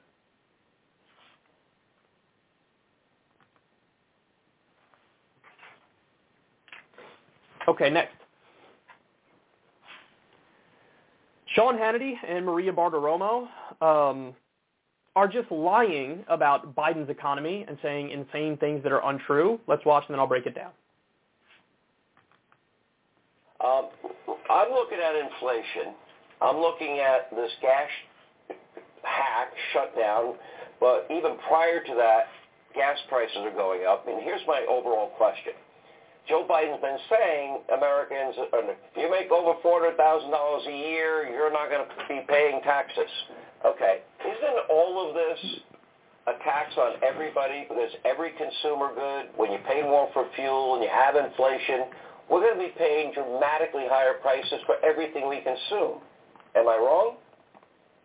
No, Sean, you're not wrong. It is great to be with you tonight. You are spot on. We are looking at inflation on so many products. Take the price of lumber. It is up 77% year to date. The price of corn up 50% year to date. We learned in school that inflation is too many dollars chasing too few goods. That was the definition we learned about in school. When you start throwing money around, another $4 trillion going toward the economy, that is going to lift prices, and that is exactly what we're seeing. Probably the best move for Joe Biden would have been to just stay out of the way. Leave the economy as is, given the fact that the Federal Reserve has kept interest rates at rock-bottom levels. President Trump put in a tax cut plan in 2017, and all of this together truly moved the needle on economic growth. We have expectations for the economy in 2021 of growth of up to 9%. All President Biden needed to do was not mess that up, get out of the way. Instead, he's throwing a lot of money at this economy, creating inflation, and you're actually seeing, because of this lockdown that continues to persist, even with the no mask mandate now, people do not want to go to work. You just mentioned all of those states. 16 states at least have said, we don't want this $300 additional unemployment benefits. We're getting rid of it now. We need to start normalizing. Unfortunately, I'm looking at all of these policies, Sean, and I'm having a really hard time finding any policy out of this administration that's actually been good for the American people. Okay, so let's break down basically everything they said there. Hannity's argument is, hey, Biden said he's not going to raise taxes on anybody making under $400,000 a year. But isn't the inflation that we're seeing a tax on everybody who makes under $400,000 a year? That's his argument. Here's why that's complete and utter bullshit. Inflation was about 4%. Guess what? Last year we had a little bit of deflation. And so inflation being at 4% just gets us to where we would have been at had we not had deflation last year. So this is much ado about nothing, ladies and gentlemen. Much ado about nothing. And they are so quick to try to say we're going to have like hyperinflation and Biden is Jimmy Carter 2.0. It's going to be the gas shortage because of that pipeline, even though that had nothing to do with Biden. That was a private pipeline, private infrastructure. It had nothing to do with Joe Biden. And it's back up and running and whatever. Bottom line is they're desperately trying to argue he is going to raise taxes on regular people. And their argument is, well, the inflation is basically a tax on regular people, even though inflation is exactly where it's supposed to be at had we not had deflation the year before. Okay, next.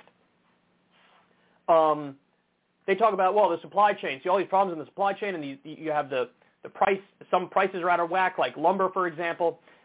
You have to go a case-by-case basis to look at each individual thing that they're saying has price issues. You have to look at each one and determine, well, what is it in this particular market that's leading to that? But generally speaking, a lot of the pricing issues, insofar as they exist, it's because of COVID, because COVID has fucked up the supply chain, and it's been like that for quite a while. You know, so, duh, like when you have a global pandemic, some things are going to be affected. Even when things get relatively back to some semblance of normal, some things are going to be affected.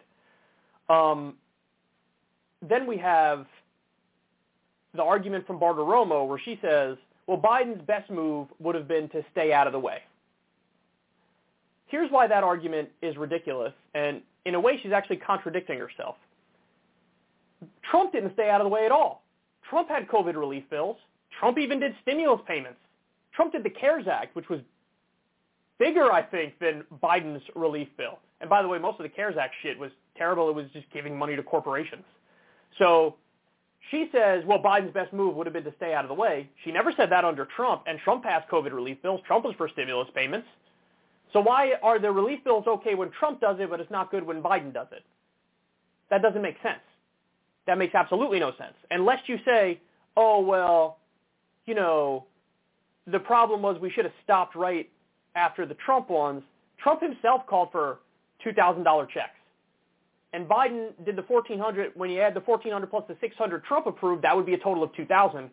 So Trump himself doesn't even agree with your entire argument.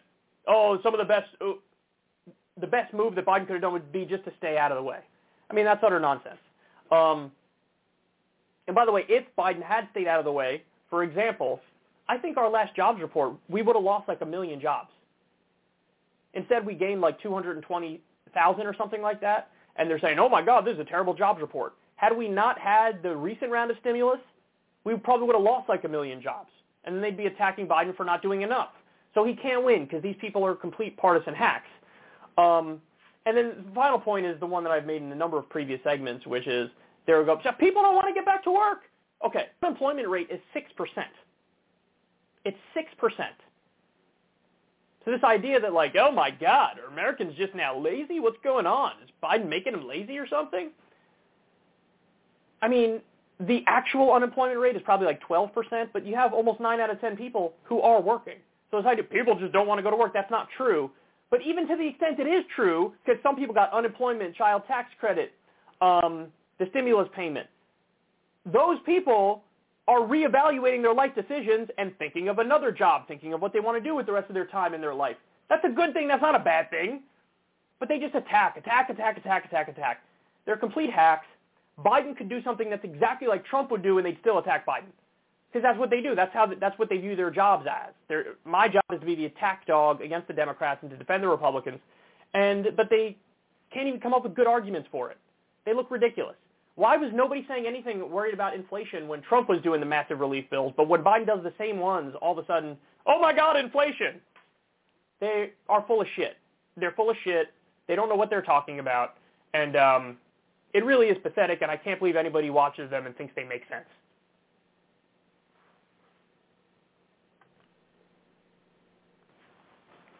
Okay, next.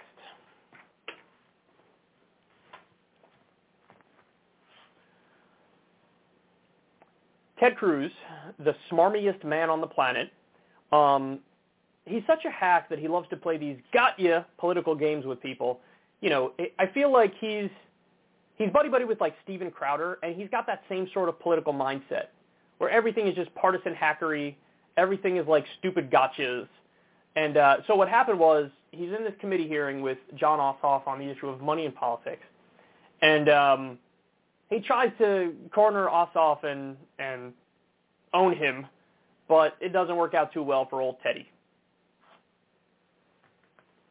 Congress has the constitutional authority and the right to force organizations like Planned Parenthood, to force organizations like the Sierra Club to disclose their voters against their wishes. Both of those organizations engage in active electioneering. I'd be willing to guess both of those organizations supported the senator from Georgia's campaign.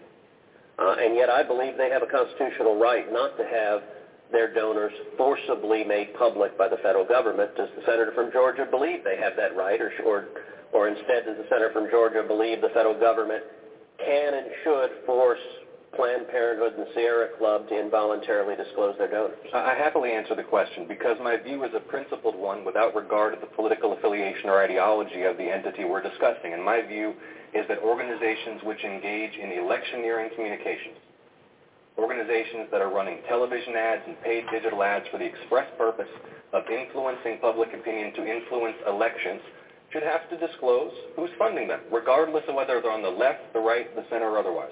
And the Supreme Court has explicitly disagreed with you. Well, That's why we're here today. That was awesome. So Ted Cruz is a smarmy little Weasley prick trying to play got you there. And you heard what he said to him. He's basically saying like, well, I guess that when it's left-wing groups, you don't want them to disclose the donors. But when it's right-wing groups, you want them to disclose the donors. Me, I'm Ted Cruz. Me. And John Ossoff is like, no, I have a principled view that we need transparency when it comes to the money involved in our political system, so I think everybody should have to disclose who's funding these groups, because these groups are impacting politicians and politics. And you want to know who's actually doing that. And what does Ted Cruz do? By the way, he wasn't expecting that answer because Ted Cruz is a weasel. And so he goes right to, well, the Supreme Court disagrees with you. Me. So? Who gives a fuck? You disagree with the Supreme Court on Roe versus Wade. Is that supposed to be like a gotcha? Is that supposed to be like, nah, gotcha? Why? Why do you think that's a gotcha? There's no gotcha there. Of course you could disagree with the Supreme Court. And by the way, if you read any of the rulings that the Supreme Court has had on the various money in politics cases, you'll understand is probably some of their dumbest work, along with like Plessy versus Ferguson. It's probably some of their dumbest work. You know, you have people almost literally making the argument that money equals speech. And not only is donating to politicians not corruption, they say it's not even the appearance of corruption, which is the craziest thing I've ever heard. Because of course it's the appearance of it, and of course it's corruption. You give money to politicians, they're going to do your bidding. They're more likely to do your bidding than they are to do their constituents' bidding. That's the point. That's the point.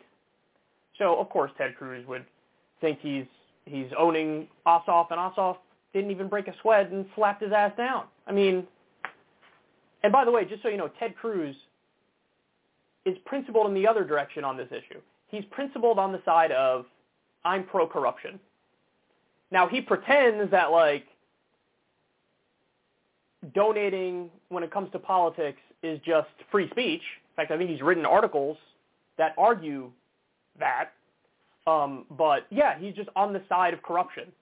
So, yes, people should be able to spend whatever they want to spend in politics, whether it's groups, whether it's individual campaigns, whether it's individual politicians, whatever it might be, political parties. People should be able to spend whatever they want, and there should be no disclosing of who's giving money to who because he thinks that there's some privacy rights on that front or whatever. But at the end of the day, what kind of a system does Ted Cruz set up? One where politicians are completely bought and owned by billionaires and corporations, and they do their bidding. And he thinks that's dandy, and that's a good thing. Ossoff's view, or actually I should be clear, this is my view. I don't know what his view is. He might be one of the people who says, I'm in favor of the money in politics, but there should be rules and transparency. My view is we shouldn't even have money in politics. We should have clean elections as a matter of law. Clean elections means publicly financed elections. Means all the other political spending is illegal and can't happen and can't be done, and that's it. So that's my view. A lot of Democrats say, yeah, we can have money in politics, but it should be regulated a little bit, and you should have full transparency. My view is just no money in politics. Just publicly finance all elections, and all these single-issue groups shouldn't exist. They shouldn't exist. So, but obviously, Ossoff's view is more rational than Ted Cruz's view. He just wants wild, wild west corruption, no transparency, no rules, no anything. And Ossoff's like, well, at least you have to be transparent about who's funding these various groups. At least we have to know that. Ted Cruz is such a hack, man. That I just want to be clear. That is, without a doubt, the open legal bribery position, the pro-corruption position. And not only that, but also like zero transparency along with the corruption. I don't want you to know who's buying me and influencing my votes.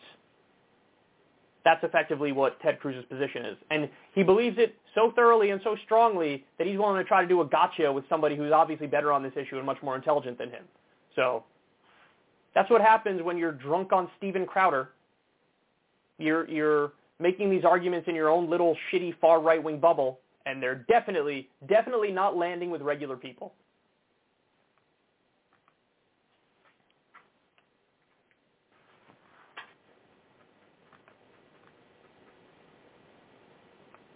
Okay, next. So Canada did an interesting study. They call it the New Leaf Project. And the idea was, hey, what would happen if we give homeless people $7,500? What would happen if you give people without homes, people who are living in extreme poverty, more money? Is that a good thing? Is that a bad thing? What's going to happen? Now, I mean, I'm willing to guess it'd be a good thing because Poor people are lacking money. So if you give them money, it probably helps in a variety of different ways. So let me tell you, this is in Vox here. This is some of what they say. The study conducted by the Charity Foundations for Social Change in partnership with the University of British Columbia was fairly simple. It identified 50 people in the Vancouver area who had become homeless in the past 2 years. In spring 2018, it gave them each one lump sum of $7,500 in Canadian dollars, and it told them to do whatever they wanted with the cash. At first, I thought it was a little far-fetched, too good to be true, Ray said. I went with one of the program representatives to a bank, and we opened up a bank account for me. Even after the money was there, it took me a week for it to sink in. Over the next year, the study followed up with the recipients periodically, asking how they were spending the money and what was happening in their lives. Because they were participating in a randomized, controlled trial, their outcomes were compared to those of a control group, 65 homeless people who didn't receive any cash. Both cash recipients and people in the control group got access to workshops and coaching focused on developing life skills and plans. The results? The people who received cash transfers moved into stable housing faster and saved enough money to maintain financial security over the year of follow-up.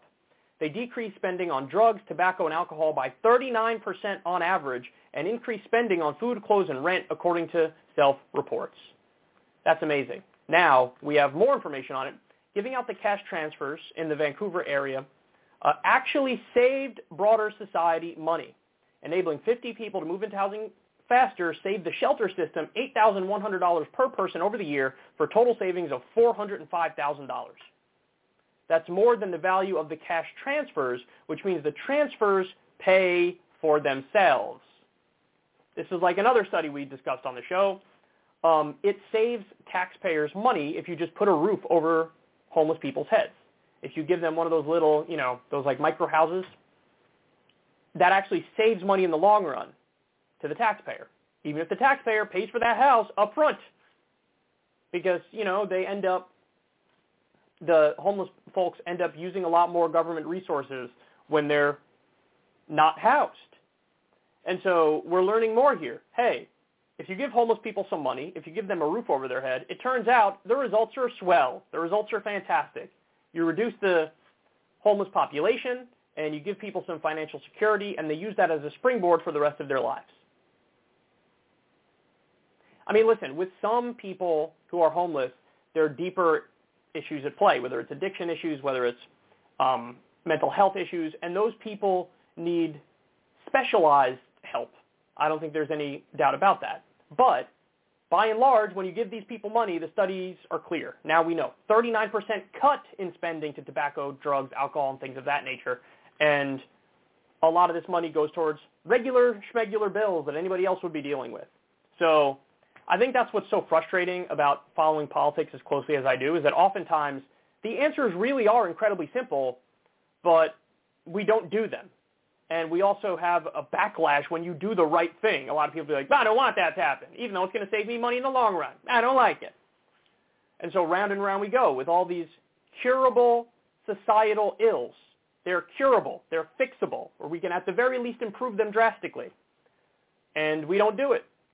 And part of the reason why in the U.S. is that, there is no lobby for the homeless that's as powerful as, say, Wall Street or the military-industrial complex or Amazon or any of the special interest groups. And that's why politicians are representing those interests and not the interests of homeless folks. So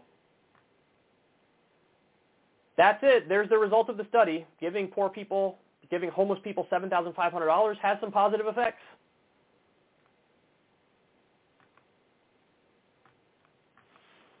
All right, next.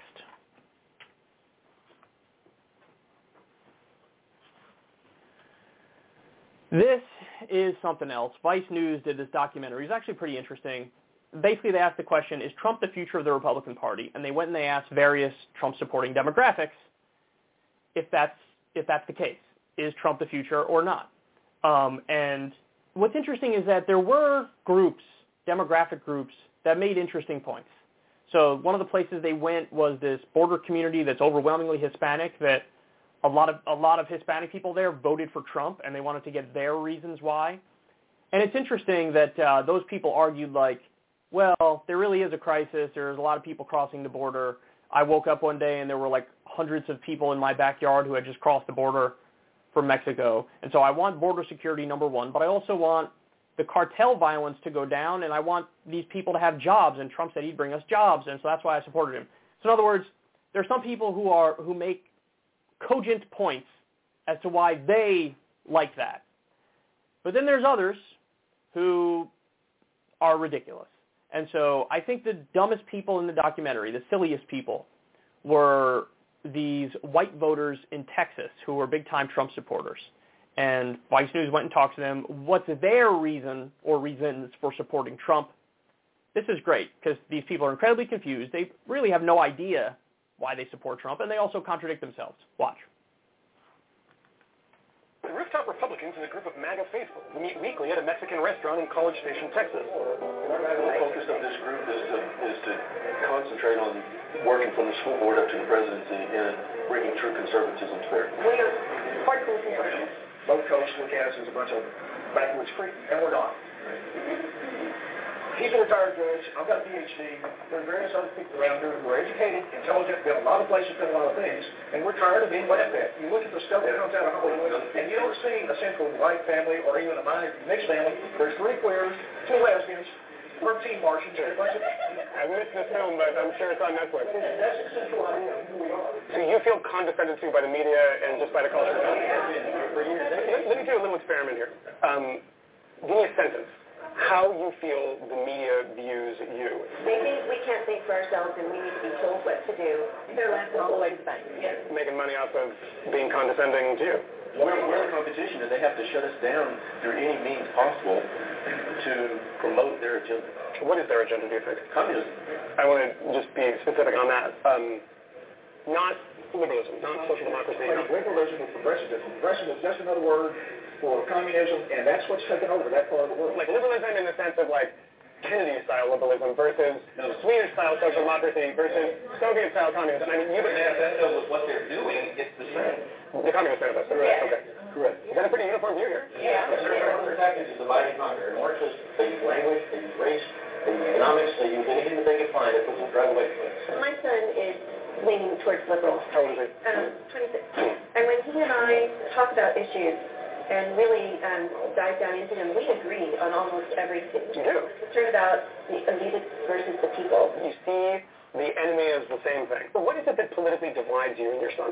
I think that he's listening more to mainstream media, believing the narrative that we are racist.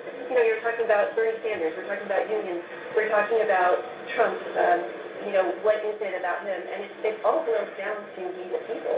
They don't want to be dismissed, and they want a say-so in what's going on. On the union issue, by the way, that's I think one issue where I've seen Republicans kind of move a little bit.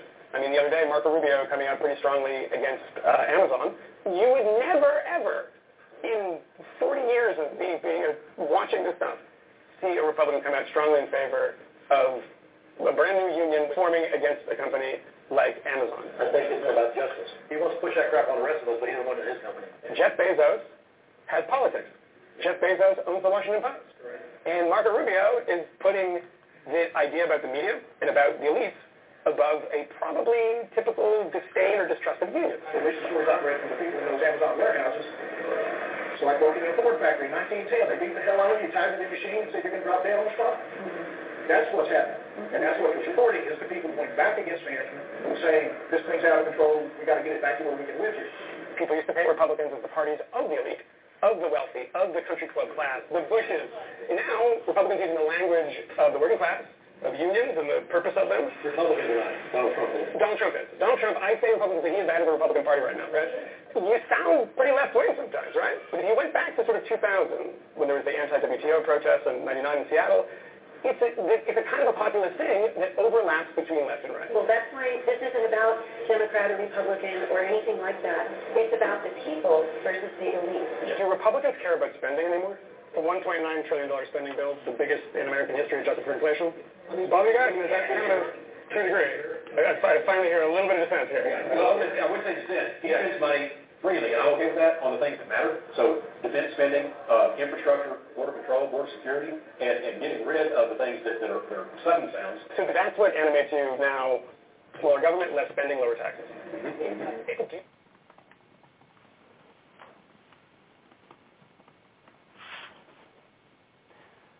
credit to that Vice host, because he, at the end, that last thing that he asked them about really just exposed the colossal contradiction of what these people are pushing.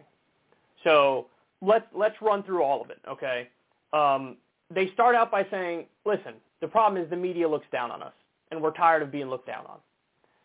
On that front, I was sympathetic up front, because I'm like, that is true. The media looks down on you. I know what it's like for the media to look down on people. As somebody who's a lefty, who was a Bernie Sanders supporter, the media looks down on us. And, you know, actual lefties, populists on the left, people who really want to economically reform the country and end all the wars, they despise us. And yes, the media does look down on a lot of Trump supporters. So I was sympathetic. But then they drove the point into a ditch, because they went on to say, well, the media and the Democrats are pushing communism. And there is no difference between liberalism, progressivism, Swedish-style social democracy, and communism. It all comes down to communism, and they're all communists. Okay, see, I felt bad for the media looking down on you, because I know what it's like that happens to us too. But then when you said, and by the way, all of my political enemies are communists, now you're just factually wrong and actually dumb in being wrong. Like, you're pathetically wrong, and now I want to make fun of you. Now you earn the mockery. I wasn't going to mock you for anything about you, but now when you make a point that's so demonstrably incorrect, I have nothing left for you but scorn. Oh, everybody who disagrees with me is a communist. All the Democrats are communists. The media are communists. These people don't even know what communism is. They can't give you a definition of communism. They can't give you a definition of socialism. They can't give you a definition of social democracy. They're not interested enough to actually learn about it and develop real opinions. And so it's just, I don't know, everybody who disagrees with me is a communist. See, now I'm not sympathetic. Then you have one of the people there who says, well, this is about the elites versus the people. The elites versus the people, but somebody else just said, oh, everybody who's my enemy is a communist. And so it's really not about the elites versus the people, because you're saying anybody on the left is not part of the people. It's only the people insofar as you define it. And you mean a certain segment of Republicans. You don't mean anybody that politically is not in agreement with you. So there's no elites versus people. There's no class solidarity among these people. So again, there's a contradiction. Then, I love the union part. They go on to talk about unions, and everybody sounds like a little bit sympathetic. Well, hold on. You guys were just bashing communism, and now all of a sudden you're going to say some pro-union stuff? But then the mask is ripped off of the whole thing, and you see that these people are just confused. They don't even know why they support Trump. They don't even have an ideology. Because they go from saying, oh, yeah, we're populists, we believe in unions and stuff. And then the Vice News host asks, well, what about this $1.9 trillion spending bill? You know, you say you're populists. See, it's a pretty big spending bill. So I guess you're cool with the big spending now if you're populist. You know, if you're saying pro-union stuff, I guess you're for the relief bills, right? The stimulus payments and whatnot. And what do they say? They're like, no. And he asks them, okay, so what are you for nowadays? Smaller government, less spending, and lower taxes? And they say, yes. Well, that's it. That's it. These people are just confused, and they contradict themselves. You are, by definition, not a populist if you're in favor of, and I quote, smaller government, less spending, lower taxes. Smaller government, less spending, and lower taxes is the corporatist agenda. That's what it is. It's the corporatist agenda. It's deregulate, let the corporations run wild, let Wall Street run wild, let the elites run wild. Less spending means cut the social safety net, which again, if you're a populist, you by definition support the social safety net and you want to expand it. And of course, lower taxes means cutting taxes for the wealthy. Because Biden himself says, I'm not raising taxes on anybody who makes less than $400,000 a year. You would think they would support that, right? They don't support it. They like Trump's tax bill they brought up. Well, 83% of the benefits of that thing went to the top 1%. So, hello, that is helping the elites. So it's not about the people versus the elites, because you contradicted yourself 1,000 times. You say, oh yeah, I'm one of the people and I'm against the elites. Now let me materially support the policies that the elites want. Let me support the policies that help the elites and screw the people. And oh yeah, by the way, everybody who disagrees with me is a communist. So I have no sympathy for these kinds of Trump voters. I don't. because they don't even know what they want. They don't even know what they like. They don't even know what policy preferences they have. They espouse contradictory beliefs. And so you're not a populist. You're not, against the elites and for the people. What they did is they latched onto a personality in Trump, and that's the main takeaway here, guys, is that for them, ultimately, it's more about the culture war than economic policy or any kind of policy. And they feel like Trump represented them in the culture war. And it's just a reactionary worldview. Hey, I don't like Hollywood. I don't like the elites, the cultural elites. And so I like this guy who constantly fucks with the Hollywood types and the elites and the cultural elites. That's it. That's all they really care about, because obviously the policy, they have no clue. They contradict themselves 1,000 times. So I'm not sympathetic to that. You have to be better than that. You have to get outside of the narrow view of the culture war, because the government, policy matters. Economics matters. Foreign policy and war matters. And they don't care about any of that stuff. They just latched onto a personality in Trump who makes them feel good. So it's a lot more about their fee-fees than any of the facts or any of the policies. And so I'm not sympathetic. So, listen, it's sad, but this is who remains on Trump's side. They don't even know what they believe. So there's a reason why it's now bottoming out at about 32%, 35%. And it'll probably stay there, because they go on to say, like, oh yeah, we'd like to see Trump-style conservatives take over, in D.C. Except Trump-like conservatives are already taking over D.C. They all agree on policy. The conservatives all agree on policy. They're on the same fucking page. Liz Cheney and Donald Trump have been going at it for the past however many months. They voted with each other like 92% of the time. So you already have Trump-like conservatives there. It's just a regular conservative Republican. But see, that's the thing again. For them, it's more about the attitude and the culture war stuff and the no filter. That's what they want, which means nothing. Why have an attitude and a no-filter approach if you're going to ultimately stand for nothing and contradict yourself every other sentence? There's no reason to, but they love that because they're not serious. And so, sorry, I don't feel bad. These people are confused and they're contradictory, and it's embarrassing.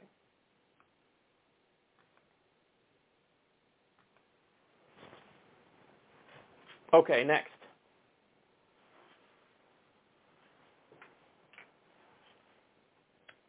What you're about to see here, this poll is absolutely incredible. This is, I believe it's Pew Research who did this one. Look at this. What bothers Americans about the federal tax system? So the first thing, some corporations don't pay their fair share. 59% of Americans are bothered by that a lot. 59%. 22% are somewhat bothered by it. That's insane. That's over 70%. That's over 80% actually. Almost over 80% of the American people are bothered that corporations don't pay their fair share. How about some wealthy people don't pay their fair share? Again, about the same thing.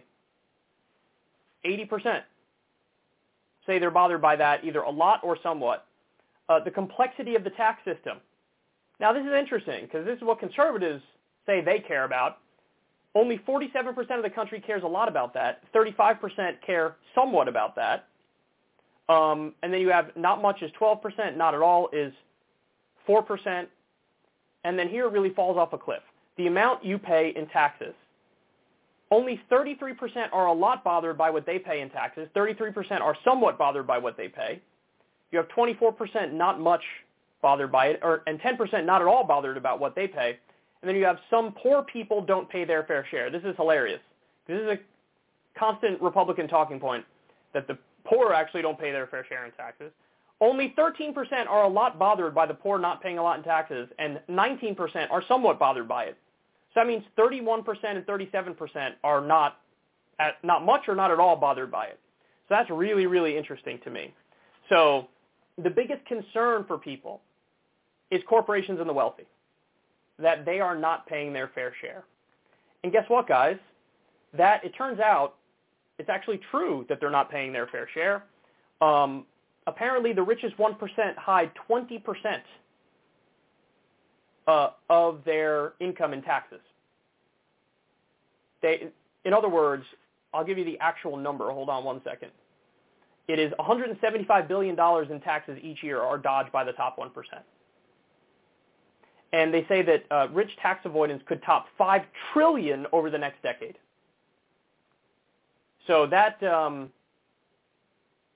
says a lot, doesn't it? And they're the ones that have the army of lawyers. They're the ones that have the lobbyists in D.C. fighting on their behalf. They're the ones who find all the loopholes and deductions and ways to weasel out of paying. And it turns out the American people know that. We used to have a much higher top marginal tax rate in this country. It was as high as 90% or so under Eisenhower, a Republican. It was 70 or so percent under JFK. Now, that's just the nominal rate. The effective rate was a lot lower, like 45-ish%. But that's still a lot more than we have now. The top marginal rate was about 45%.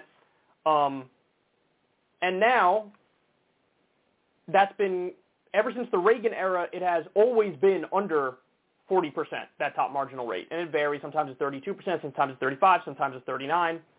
But it's low. And corporations used to pay a much higher percentage of the tax burden. Now that's fallen off a cliff. So people are concerned about the right things, and this is very, very popular to push for raising taxes on the rich. So it should be an all-out offensive by the Democrats and from Biden, and he should make the Republicans pay political price, and he should make any Democrats who aren't in favor of it pay political price, like Manchin, for example. So get to work because the people are on your side. That's for damn sure.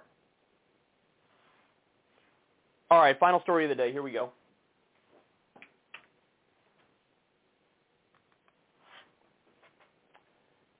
Good news, everybody. When you poll young Republicans, it turns out Reaganism, the era of Reaganism, is dead. So YouGov did a poll. Younger Republicans prefer to spend money on programs to create new jobs, even if taxes increase. So 62% of all adults say spend money to create new jobs, even if taxes increase. 89% of Democrats say do that. 51% of independents say do that. Now, overall, it's only 39% of Republicans that say you should do that. Republicans over 45, it's even less, 26%. But Republicans under 45 years old, 71% of them say spend money on programs to create new jobs, even if taxes increase. So that tells me the era of big government is back. We had an era of big government under FDR. It went away with Reagan, and we've been in the neoliberal era since Reagan. But among the people, this view is completely breaking. People want and believe and know that the government has the capacity to do good. And listen, a lot of this might have to do with the fact that we've had a number of COVID relief bills, and in those bills, there was expanded child tax credits, increased unemployment insurance, increased stimulus payments. Now, they're only one-time shots of adrenaline, so it's not great, but when people get a check from the government for $1,400, they're like, oh, the government can do this? Well, I kind of like this. And so now people believe in the power of government again. And even Operation Warp Speed, the fact that we got the vaccine created and now we're getting it out there as quick as possible. This is a trial running universal health care, Medicare for all. And it's worked phenomenally well, way better than just our private system. So people get a taste of it and they go, oh, the government has the capacity to do good. And they're reacting to that. And now even 71% of young Republicans under 45 say, yeah, use the government, create new jobs, even if taxes increase. There's no changing that among the American people. If anything, it's going to get even more in that direction. It's going to go even more in that direction. People are going to support this kind of stuff more and more. So I think that's important. I think that says a lot. And I think that the Democrats should lean into this and should really make the Republicans pay a political price for not supporting such things. And if they don't, it's definitely their loss. All right, guys. I love you. I'll talk to you soon. Everybody have a great rest of your day. Peace.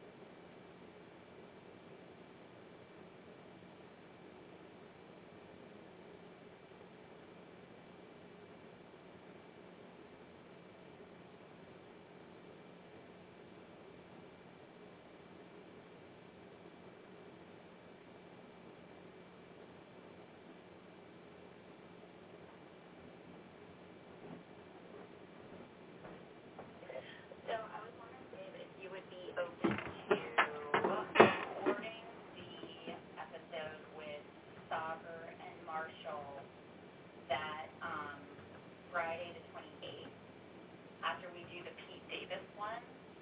That way, and I was thinking rather than doing like a full hours like we normally do, which is do like an hour with them, that way we could release that on June 1st as like our official announcement, and that's the one that we're not going to put behind the paywall. And then we would still have our episode to come out that week.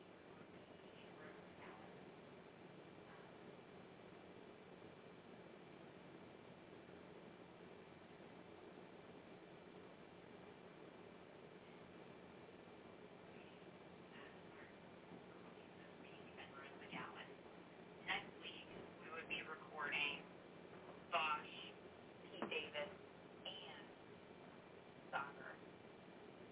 And then the following week, we would be recording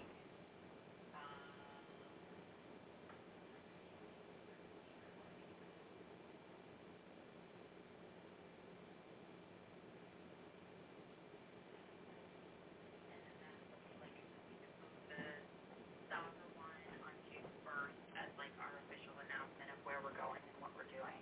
And it would be to all of our people and also just posted like without paywall.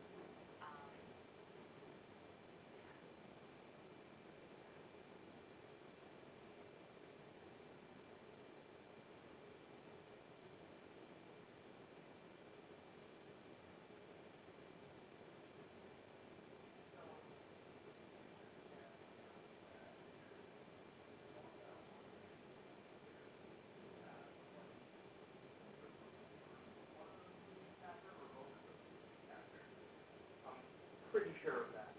So you're saying we double up this week, we triple up next week, and then, we have 2 weeks where we're off.